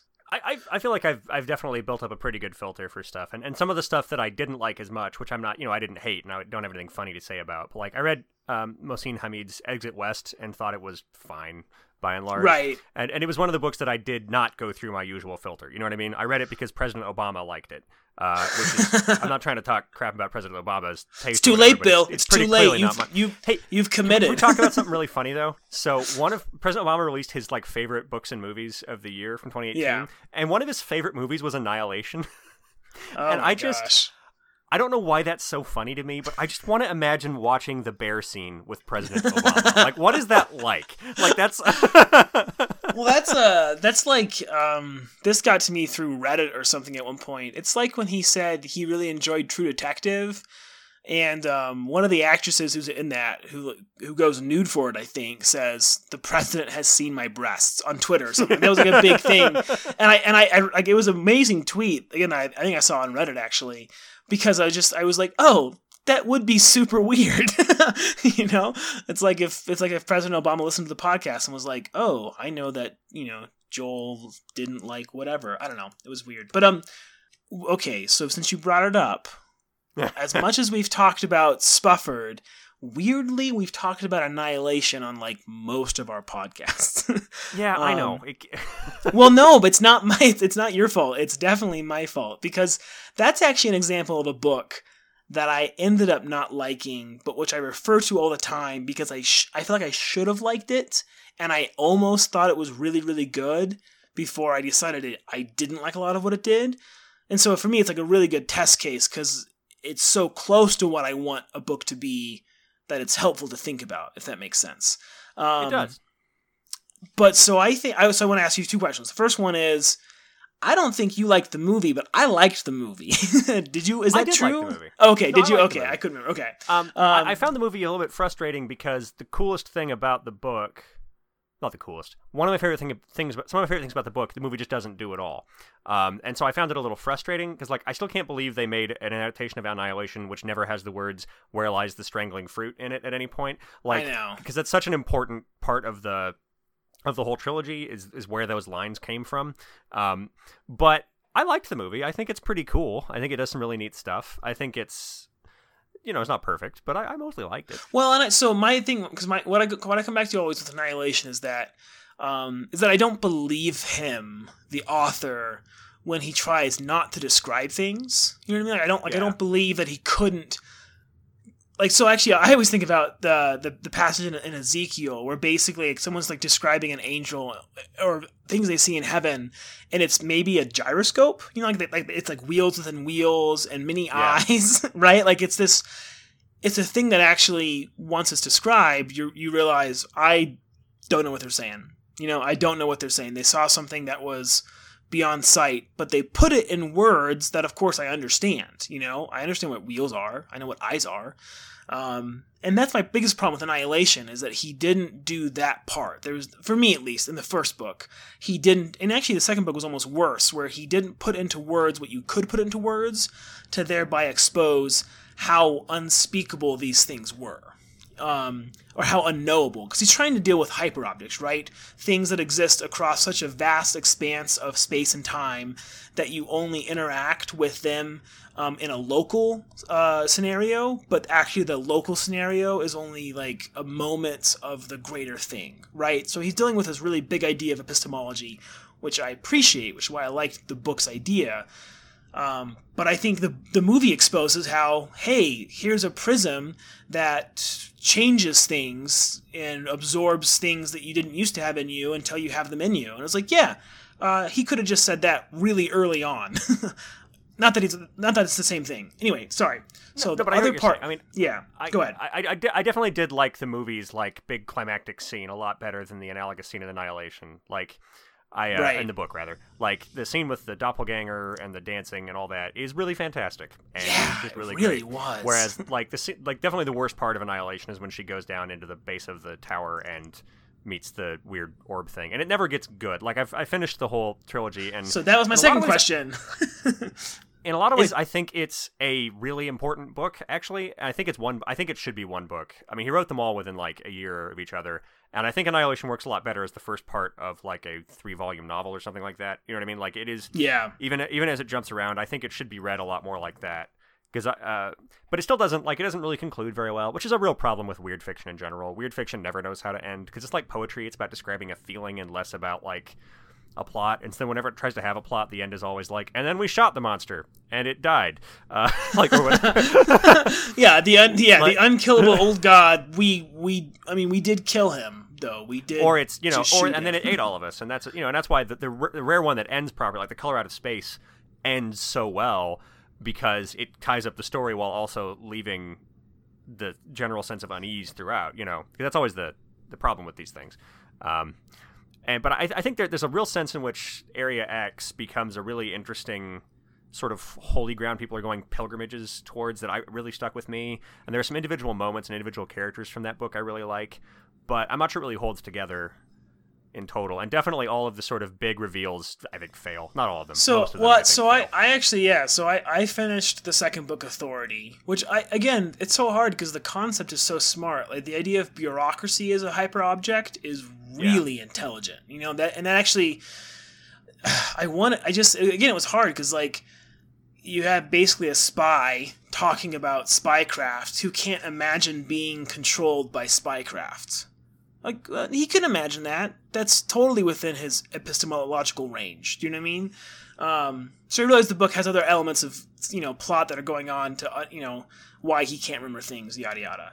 But, I started the last book, Acceptance, I think. Is Acceptance right? Yeah, I think that's right. Yeah, it's Acceptance. And so I started that, and I actually just never finished it. And so that was the second question should I finish it at some point? You think it's worth finishing, or just leave it be? I don't know. I think one of the things about, just for me, is I read them like right before several major life-changing things happened to me. As I was in the middle of a pretty deep depression, like the week before kind of everything blew up. I read those books. And so I read them at a very weird time in my life. And that sort of odd sense of unmoored weightlessness. And also I read them and then I finished Acceptance and then saw the movie like an hour later. So like there was it was like a 3-day period when I was just in the Southern really Reach, in right? VanderMeer's world, yeah. And so like it's kind of the best way to read them and to like them. So I don't know. There's some stuff in Acceptance that happens that is really cool. It does answer things in a way that is somewhat satisfying, but there's also, I don't know. I think it's worth finishing, but I don't think it's the most important thing. Does that make sense? Like, it would not be a waste of time, but it's not like. But like, I came away from those books with a real sense that it was greater than the sum of its parts. Does that make sense? Like yes, I could isolate an individual portion and be like, it doesn't really do it for me. But then I added it up, and I still was like, yeah, but I really care about Area X for some reason. Like, and I really care about the biologist a lot. Yeah, and Ghostbird. I really cared about Ghostbird. Yeah, and I was like, I'm not really sure, again, because the individual moments I'm not sure work that well. So I also read VanderMeer's book Born this year, which is his most recent novel, right? And is not connected to Annihilation at all. And I really didn't care for it that much. It's interesting, and I actually bought it for a friend as a Christmas present because I think that person will like it.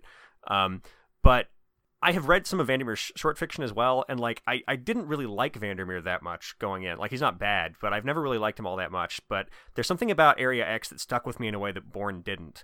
Bourne is just kind of like some weird stuff happens with this like plant thing she finds in her post-apocalyptic Chicago, and it turns out to be sentient, and it's really wild. And it's got some good moments. It's got a great. I'm going to spoil something. There's a bit when one of the main characters turns out to have been harassing her for a long time, and maybe has played with her memory. It doesn't really matter. And our main character ends up face to face with this person, and the person gives her big monologue about why she's done everything. And VanderMeer's next line is just, it's in first person, is this, and then I hit her with a rock until she was dead. And it's actually phenomenal. Oh like, because like she has, because it's, and he's not shied away from violence throughout the rest of the book. Like, because it's a pretty violent, relatively gory book. Some bad things have happened, and it's just such a great shift because like this other character goes on this massive long speech, and it's some of the exposition about what's going on, and then I think literally it just cuts directly to, and then I hit her with a rock until she was dead, and it's just, that line stuck in my brain because it's just beautiful. Such a sharp division, and then she never talks about her again. It's just like, no, I removed her from the equation. Sort of mechanically. That's really I don't good. want to talk about it. No, VanderMeer definitely is one of those guys who, he's frustrating. He's frustrating for me like a lot of the best science fiction writers are, to be honest, where they clearly truck in big ideas, and they have a gift for writing as far as, even sometimes, sentence to sentence, like you just pointed out, a really, smart style choice, right? But there is something about, I don't mean to generalize too much, but like there's something about the project that VanderMeer is a part of, which I don't know. I don't always trust that it's that it can ever be sort of executed at the level of its first vision. Like it's such an interesting idea he has with Area X and the Southern Reach trilogy, that it's almost like, I'm not sure maybe it's just that he doesn't have the tools to pull it off totally, to be honest. But there's something that always breaks down for me about most of that sort of, not just weird fictions, but even, some of the bigger sci-fi fiction of even like something as clear cut as Asimov, you push too hard on it. And it's sometimes in order to avoid allegory, it almost like creates plot holes. Do you know what I mean? Like, cause like, a big idea, like a novel that's about ideas, that's about like hyper objects, like VanderMeer stuff, he has to have a lot of kind of symbolic narrative actions, which happens especially in the second book, Authority, where the guy goes through a lot of sort of moments to just kind of emphasize the ways in which information is always out of reach, and that's smart, that you don't want to just allegorize, but it also leaves you in this weird space where you're not making an allegory, but your big idea also it's like, I don't know, it's like you can't fit it into a plot neatly enough. Does that make sense? I mean, I'm kind of rambling. It's always, I don't know how to say it because it's a certain genre problem, I feel like. Well, I understand exactly I think I understand exactly what you're saying. So I've been reading a lot of that VanderMeer weird fiction collection, right? Where he edited, and I got it for you for Christmas. And I'd be very curious what if you think about it, if you read any of it. It's a huge project, so don't feel like you're obligated to read. It'll take a while, yeah. And it's really interesting because some of the stories that are there are clearly very important to VanderMeer's writings. Actually, the very first story in the book is a short. It's a segment from a novel. It's called The Other Side. I think it's by Alfred Cuban. I'm gonna get that Cuban. I think that's who wrote it. Anyway, and it's very VanderMeerian 100 and something years earlier, because it's like everyone in the town starts falling asleep, and the vermin acts up, and it's really weird. But like, there's a sense in a lot of that kind of stuff where it's really just about describing a feeling, where they really still feel like they have to have a real plot going through it. Right. They don't care about the plot at all. Yes. Like, the plot is not important. And they just have weird stuff happen sort of to have happen, and there's not a sense that there's a design behind it some of the times. And so you sometimes feel disoriented, which is the idea, is you're supposed to feel disoriented, but then you get to the end of it and you just feel kind of cheated, right? Like, it feels like it was all sleight of hand rather than, and of course fiction is always sleight of hand, right? But there's a sense in which some books you feel as though, yeah, I really encountered something really big and grand and complicated that I didn't understand, where sometimes it's like, boy, the writer and I together sure complicated something we didn't understand. You know what I mean? Like, there's a and that happens in a lot of the weird fiction stuff, and it's why it's, when weird fiction does stick the ending, it's so freaking good. And actually, my favorite short story I've read in there so far is a classic that I hadn't ever read. It's Jerome Bixby's "It's a Good Life," which is the short story that is the foundation for that Twilight Zone episode with the kid who wishes stuff into the cornfield. Oh yeah. The short story, I mean, it's a famous TV episode and it's good. The short story is perfect. It is just so good throughout. So I'll be curious to know what you think if you read that.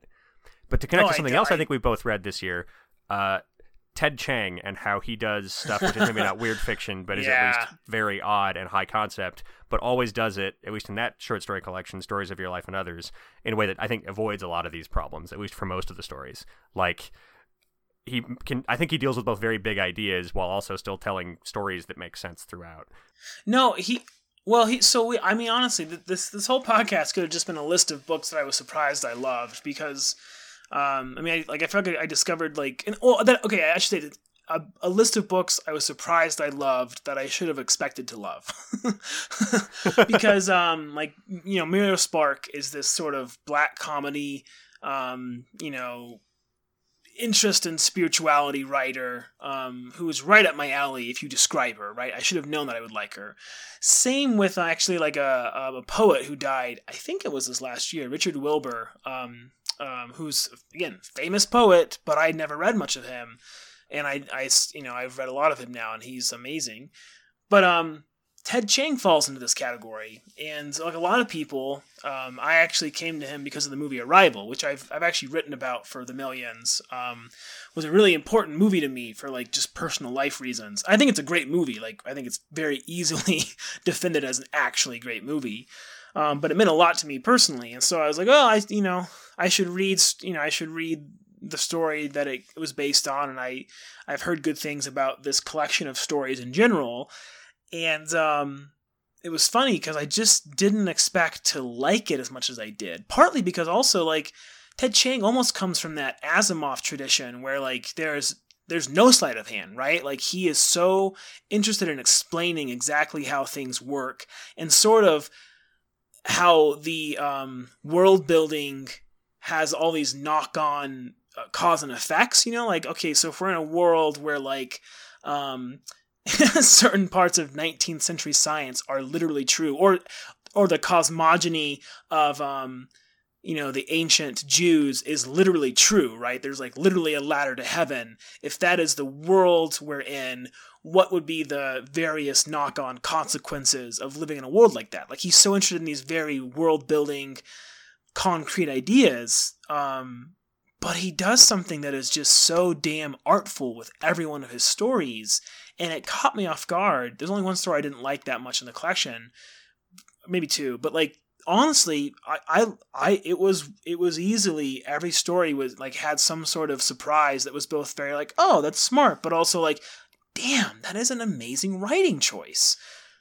So yeah, I loved that story, and actually, I thought the story that Arrival was based on was also an emotionally beautiful story. I think it's interesting how it differs from Arrival, because it's really not the same. I mean, it's the same concept, and it's definitely based on, and it's probably the right way to make it with the movie, but it really feels very different. It's a very like the central conflict in Arrival, which I won't spoil, but like the central, like, major twist that makes the movie work is similar in the book, or in the story, but has a whole different emotional impact. Like, it's but they're both very good, though. You know what I mean? Like, they're both very beautiful in just very different ways. Well, also because, I mean, like, yeah, without trying to ruin ruin the basic twist of the movie, especially because it has, I can't remember because he talks about the path, right? The path is either like the slowest way or the fastest way, which I know I'm kind of faking that. You know, like the light will go through the water either the best way or the worst way, and you don't know until it's happened. You know what I mean?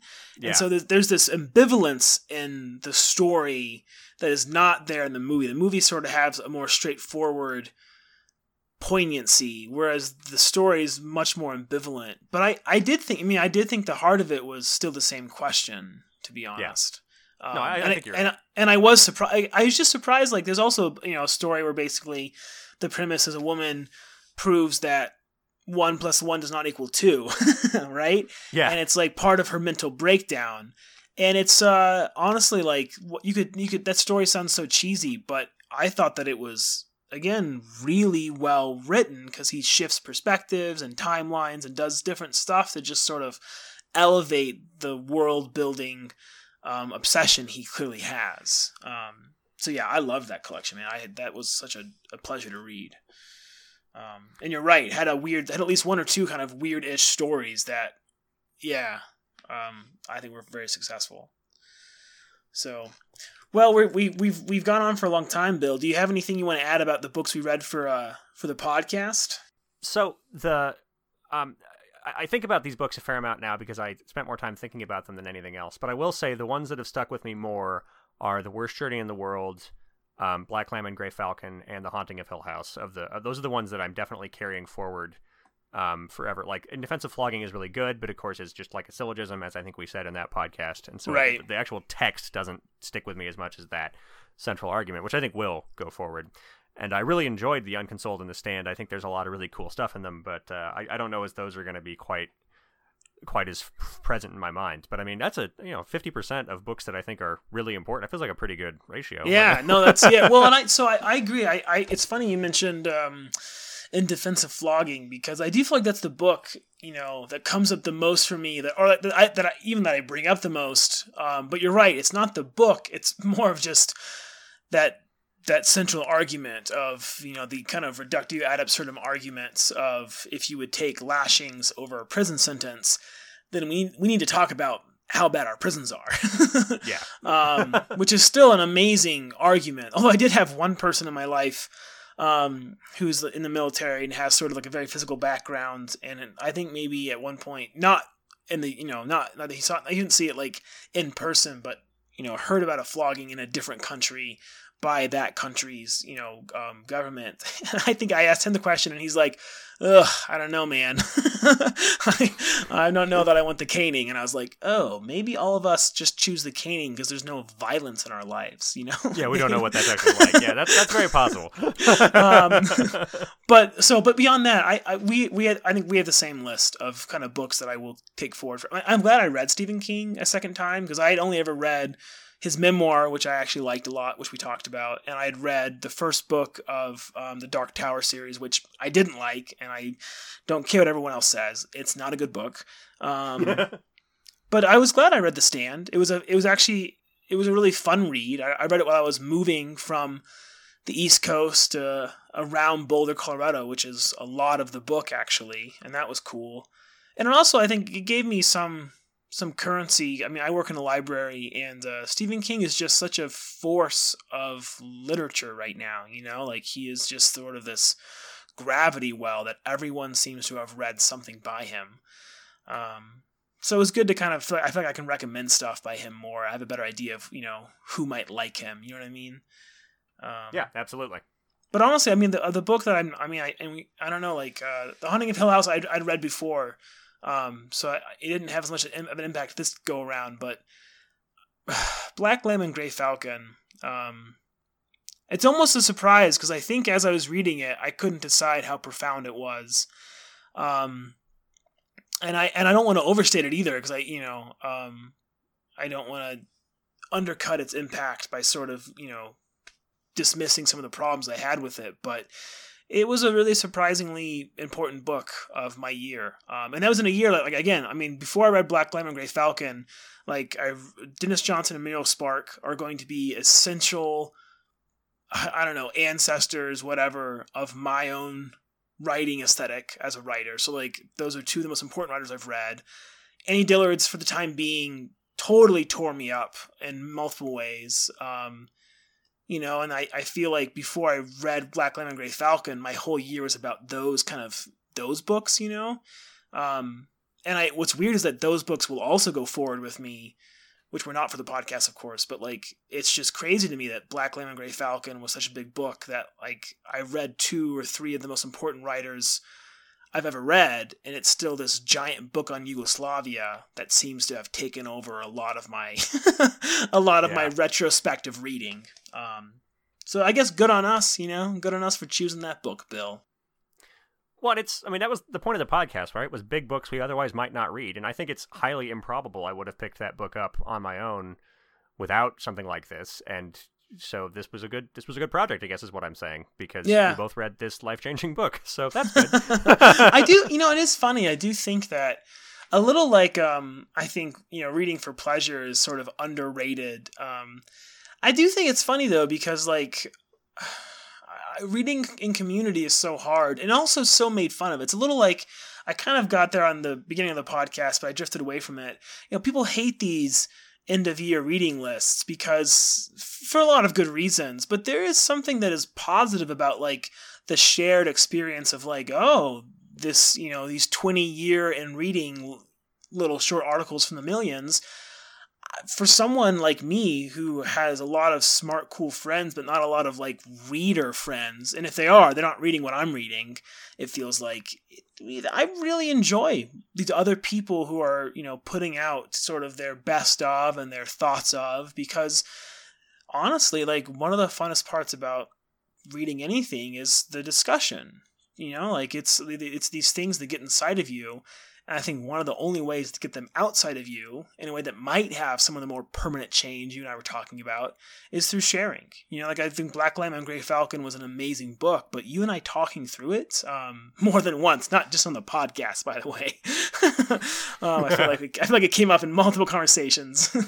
It really cemented, I think, some of the ways in which, I wanted to rethink things, that I now have a kind of a quick, a quick take on, okay, she condensed history for me, and I want to take that forward. I want to take forward that vision of history which says the 14th century, not that long ago, depending on how you look at it. So what about for next year, man? What do you want to read personally, and what do you hope we maybe look at as sort of a burgeoning institution of the literary world? So I've been really kind of unsure what we should read next for the pod. It's really funny. I think we decided all of our big reads within like a month of starting the podcast. I know. And so all of a sudden we have a list of like possible books, and I was looking at it and I was just like, I have no idea how to choose. I haven't had to pick one of these since like March. I don't. Right. No, it's true. We did decide really early what to read. And so I'm kind of unsure what we should read next for the podcast. Personally, I think I mentioned I'm going to read every Shirley Jackson book for sure. And then I've got just a lot of stuff I inherited from my dad. I'm going to try to get through some stuff. It's some classics. It's some sort of political literature that I'm going to read sort of for cultural literacy reasons, just as our politics get weirder and weirder. It'd be good to know more about although the one, like I have a lot of like stuff, which is the sort of conservative writing in the 80s and 90s, which was important then. And of course, these days, that's less and less important. Those guys didn't actually end up running the they lost party of the country. So I don't know. But it's still interesting to read. And so I'll, like I think I said, I think I have 10 Thomas Sowell books. I'm not going to read all 10 of them, but I'll probably read 1 or 2. I do think we need to, and we can decide a lot on the podcast. I think we need to decide if we're going to do Atlas Shrugged for our podcast. I think it's at least a reasonable thing to consider doing, but we can talk about that later. Because I do think, and I think I said this when we mentioned, it would be interesting to do a book that I think we're not expecting to like. I think that would be interesting to see if that results in a good podcast, or if we just sort of have a 20-minute, sure didn't like this book, nope, conversation. Well, I think the good news, because actually I was pretty worried about that with The Stand, to be honest. And probably more than I even admitted to you, because I wanted to read it, and I was hoping I would like it, because you and I both grew up, I think, reading a lot of different genre, not the same stuff at all, but like different genre stuff. We're both kind of genre kids, I think. And so I thought The Stand maybe fell within my wheelhouse from one perspective. But you're right. I mean, I talk about reading being good for pleasure, but I also subscribe to what I said earlier that Joseph Epstein said, that essayist, which I do want to read for wisdom. And Atlas Shrugged sure seems to be really important for a lot of people. There's not a chance on this, on God's green earth that I would read it unless it was for the podcast. Because I don't think you have, but I've read The Fountainhead. No, I have not. I haven't read any Rants. Okay, I'm not saying we have to do it, but I just No. I'm just thinking it through out loud because it is a really interesting idea about. It's a similar idea to I've wondered if I ever go back to teaching, especially if I teach fiction from a writing perspective. I've wondered about throwing in a book that I know I don't like, and I'm never sure how successful that is. But I do think, I think that what I want to keep doing with the podcast, though, which I think we've done pretty well, is so there's a couple of big books which I'm definitely going to read in my life, and I hope that we can read one of them next year.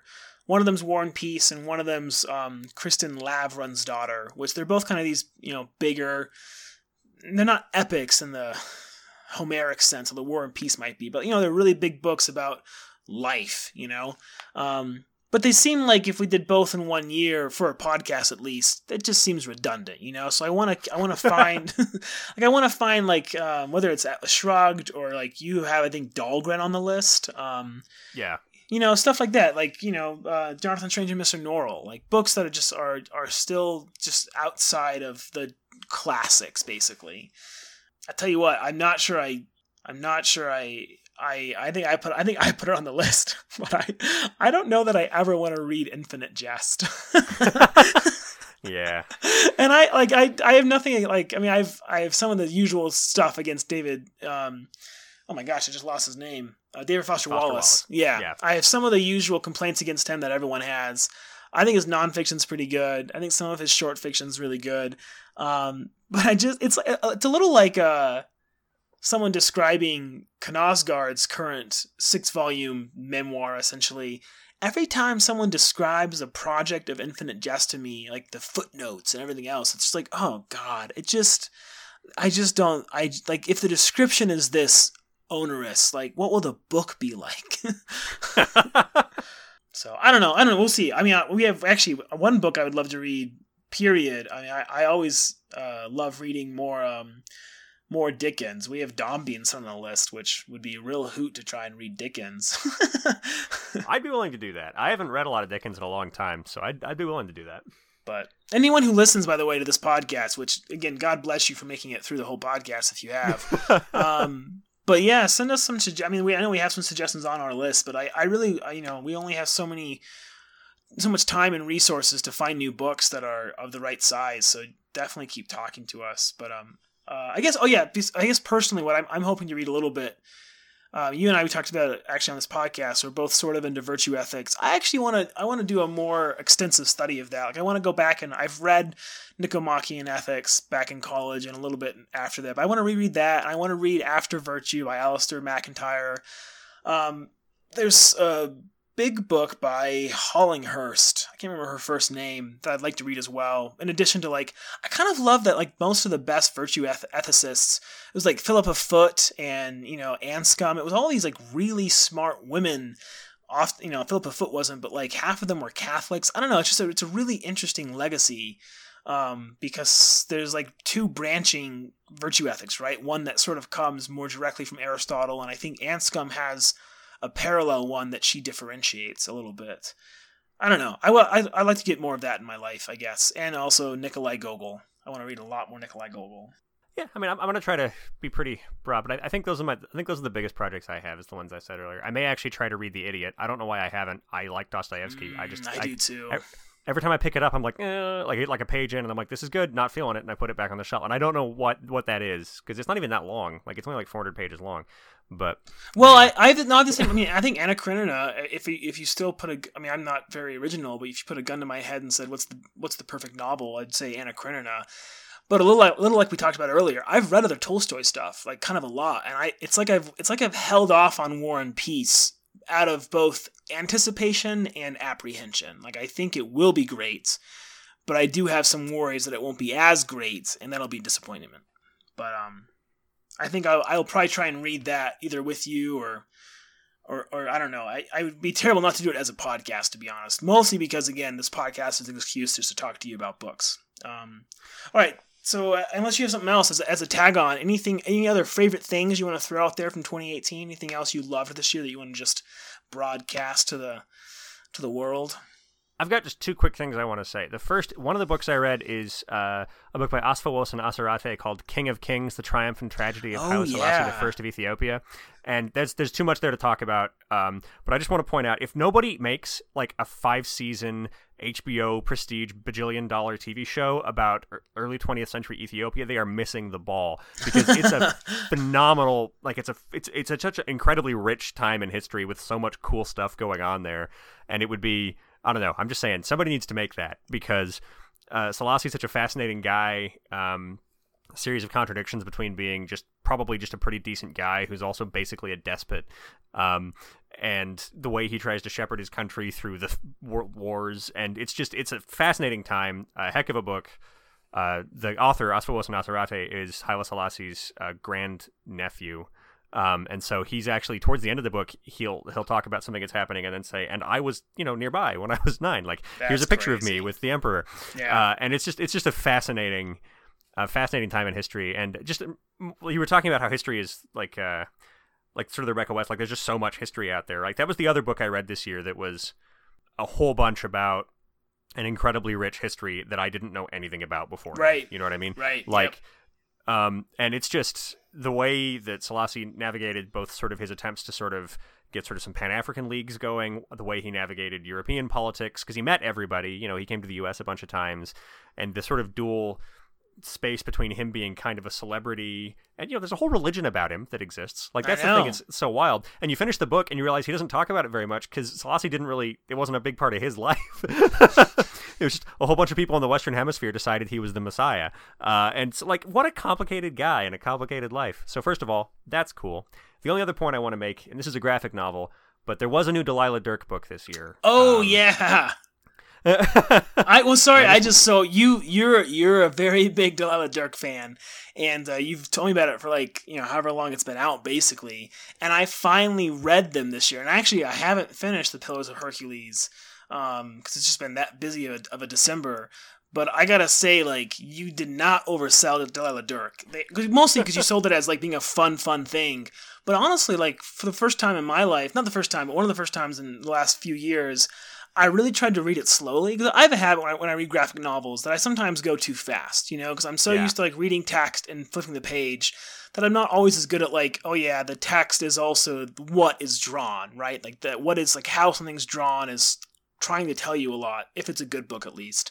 And so I really just forced myself to go slowly through the first 2 books especially, and I thought it was genuinely sort of a brilliant, little beautiful adventure romp that was way better illustrated than it had any right to be, because there are some panels that I just were they were flabbergasting, to be honest, and it was great. It was really, really good.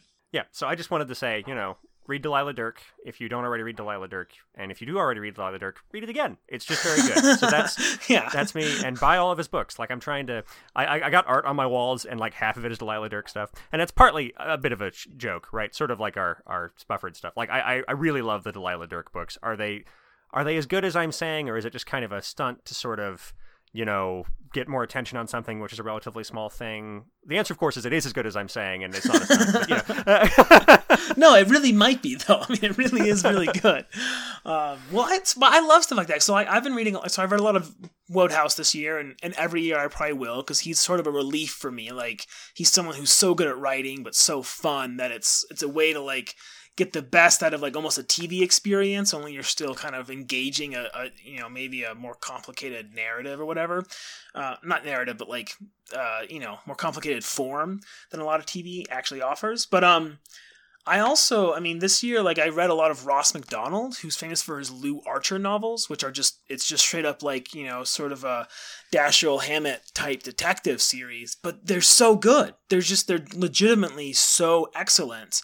And what's fun about, I think, maybe this podcast, but also recording the books I read and trying to get more into it, is that I take greater pleasure in like my genre books than I used to. It's not just that I'm like, you know, I'm not just like, oh, I loved this book on leisure, the basis of culture. Like, yeah, I did love that book, but I feel like there's a weird way in which carving out time for reading has allowed like a love of what I used to love about reading, which is just the fun of literature, to also re-enter my life.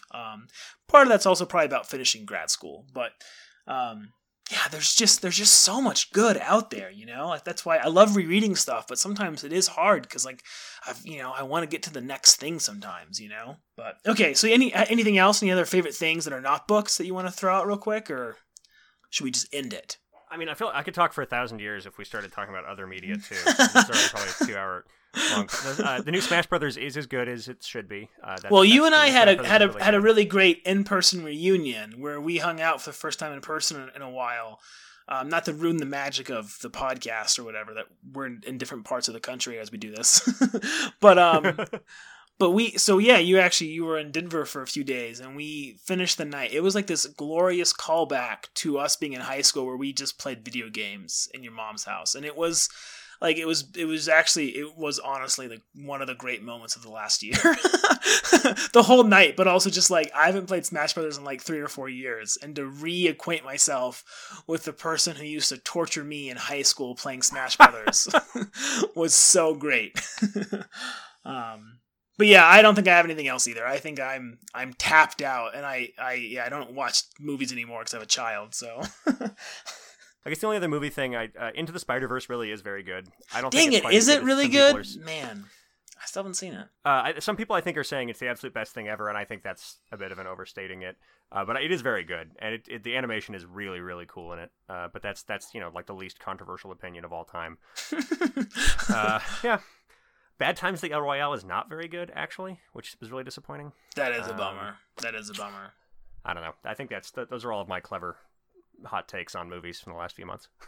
Yeah, I don't even think I have any at this point. I would say that the only hot take I have on media is not a hot take, because there was a documentary this year that kind of did a beautiful hagiography of Mr. Rogers, of Fred Rogers, and that's like the only TV show that I like watch with my daughter once a week. We watch like half an hour of Mr. Rogers, and it's pretty annoying how good it is. Like I really I really wish I kind of didn't like it because it's so treacly and sugary, but he's amazing. He understood kids, and he created just so many different ways to, I think, engage the very young in a meaningful but not overhyped context. Like we watched some of Daniel Tiger. Again, I have a child, and Daniel Tiger's, the spinoffs essentially of Mr. Rogers, and there's just something that's always like a little too clean about the animation, whereas Mr. Rogers, it has like goofy looking puppets, and it has like sassy puppets, and it has petty puppets. And there's nothing with that range in almost anything else on TV that is still so slow and considered. So I guess what I'm saying is, Mr. Rogers is a saint and people should watch him, which everyone already thinks. So here's a funny idea I've had for a minute about Fred Rogers. You ready for this? So yeah. Some people say that they find Fred Rogers actually kind of odd and sort of off-putting when they watch him, particularly. Yeah. I mean, kids appear to mostly love him, but because he has a weird patter when he talks. Like he does. Yeah, totally. And he does it when he's talking. Like if you watch his testimony in Congress and whatever, he does it there. Like he's kind of just an odd who he guy. is. I know. And there's do you remember in The Once and Future King when they meet Galahad, who is without sin, and everyone doesn't have any idea how to talk to him because he's way too weird? Oh my gosh, yes. So I'm not literally arguing that Fred Rogers was without sin, but I just there's something about the most perfectly good person maybe that a public figure of our lives, because there's really you dig real hard, you can find some stuff where maybe he was a little bit too mean to one of his cast members who wanted to come out as gay, kind of, right? Maybe, you know what I mean? But that's it. That's no, you're totally right, because actually I had this thought where the intensity with which he looks at things and treats people and treats kids especially, you could really make an easy argument that anyone else doing this would be either creepy or an oddball or whatever, right? And the creepy part especially, because I feel like there's not an ounce of him that isn't being sincere, with everything he does, is what it feels like, you know? Like, you see him go talk to the zookeeper, and he talks to her with what appears to be genuine curiosity. You know what I mean? And what's funny is that, like, he's actually not very emotional, and he doesn't have a lot of, like, range in his face, you know what I mean? Yeah. Which means he can't fake it. Like, he's not a good actor. You know, he's not good at, like, working people. He sort of just is this, like, human wall of sincerity. You know what I mean? Like, which I think it speaks to what you're saying with the Galahad reference, which is just perfect. So that's, yeah. So I guess we've recommended a lot of books that include violence and also Mr. Rogers. Yeah, I think that's sort of the Bill and Joel experience. I think that's about right. That sounds about right. So, thank you to anyone who has listened to this. Like, this is just the weirdest thing that I do in my life, and I love it because, honestly, like, I really do like reading books, and I maybe as middle class as it sounds, like, I think I need an outlet, and you know, Bill, you've been that outlet, and I just want to, I don't know, say how much I appreciate you reading some of this text that I definitely would not have read if I didn't have you as sort of like if I didn't have you as, like, I don't know if you, like, you were accountability, or if you were like the shame of punishment. Like, not that you would, like, my own shame would punish me if I didn't finish, and you did. But it's really been a fun project, and it's definitely, I think, had the very exact fruit that I wanted, as far as, like, I've read books I'm not sure I would have read otherwise. So yeah, thanks for that, man. Yeah, no, and I wanted to say thanks as well. I've really been enjoying this project, and it's been wonderful to talk to you about all these books and stuff. And like I've said, I've had kind of a weird year, and so having this sort of little bit of structure and something to look forward to all the time, and you know, I've always liked projects, and this is just this is a good project. You know what I mean? Like, it's been very good for me this year, and I've enjoyed the heck out of it. So yeah, thank you as well. Yeah, same. So, and again, thanks to anyone who's listening. I hope that you can. I don't know. I hope that you also enjoy the podcast for what it is, which is just mostly us trying to get our enthusiasm out in the world so that other people can share with us if they want to. But if you do enjoy the podcast, maybe let us know on Twitter or wherever, especially if you have recommendations for more books to read. You know, Bill and I are busy people, but I'd love to do some more small reads here or there as time allows as well. But definitely shoot us up with shoot us up with book recommendations, not drugs. Oh my God. Yeah, and heroin. I could also yeah, heroin. I mean, you know, it's been a rough year. Yeah, hit us up with whatever recommendations you have. Mostly on the actual Big Readcast Twitter or Bill. I'm terrible on Twitter. I never am on Twitter anymore. So, I check both the Bill's in charge. Readcast and my own. So. You can get a hold of me there. Yeah. So yeah, anything else to add, Bill? Anything you want to add for the new year? No, I think that's pretty much it. Just, you know, I hope everybody had a good 2018, and I hope everyone has a better 2019. And like Joel says, let us know if you have any ideas for books we should read, or just to tell us about how wrong we were about something. That would be great. Always good. All right, man. Well, it was good talking to you as always. Yeah, good to talk to you too. All right, talk to you later. Bye.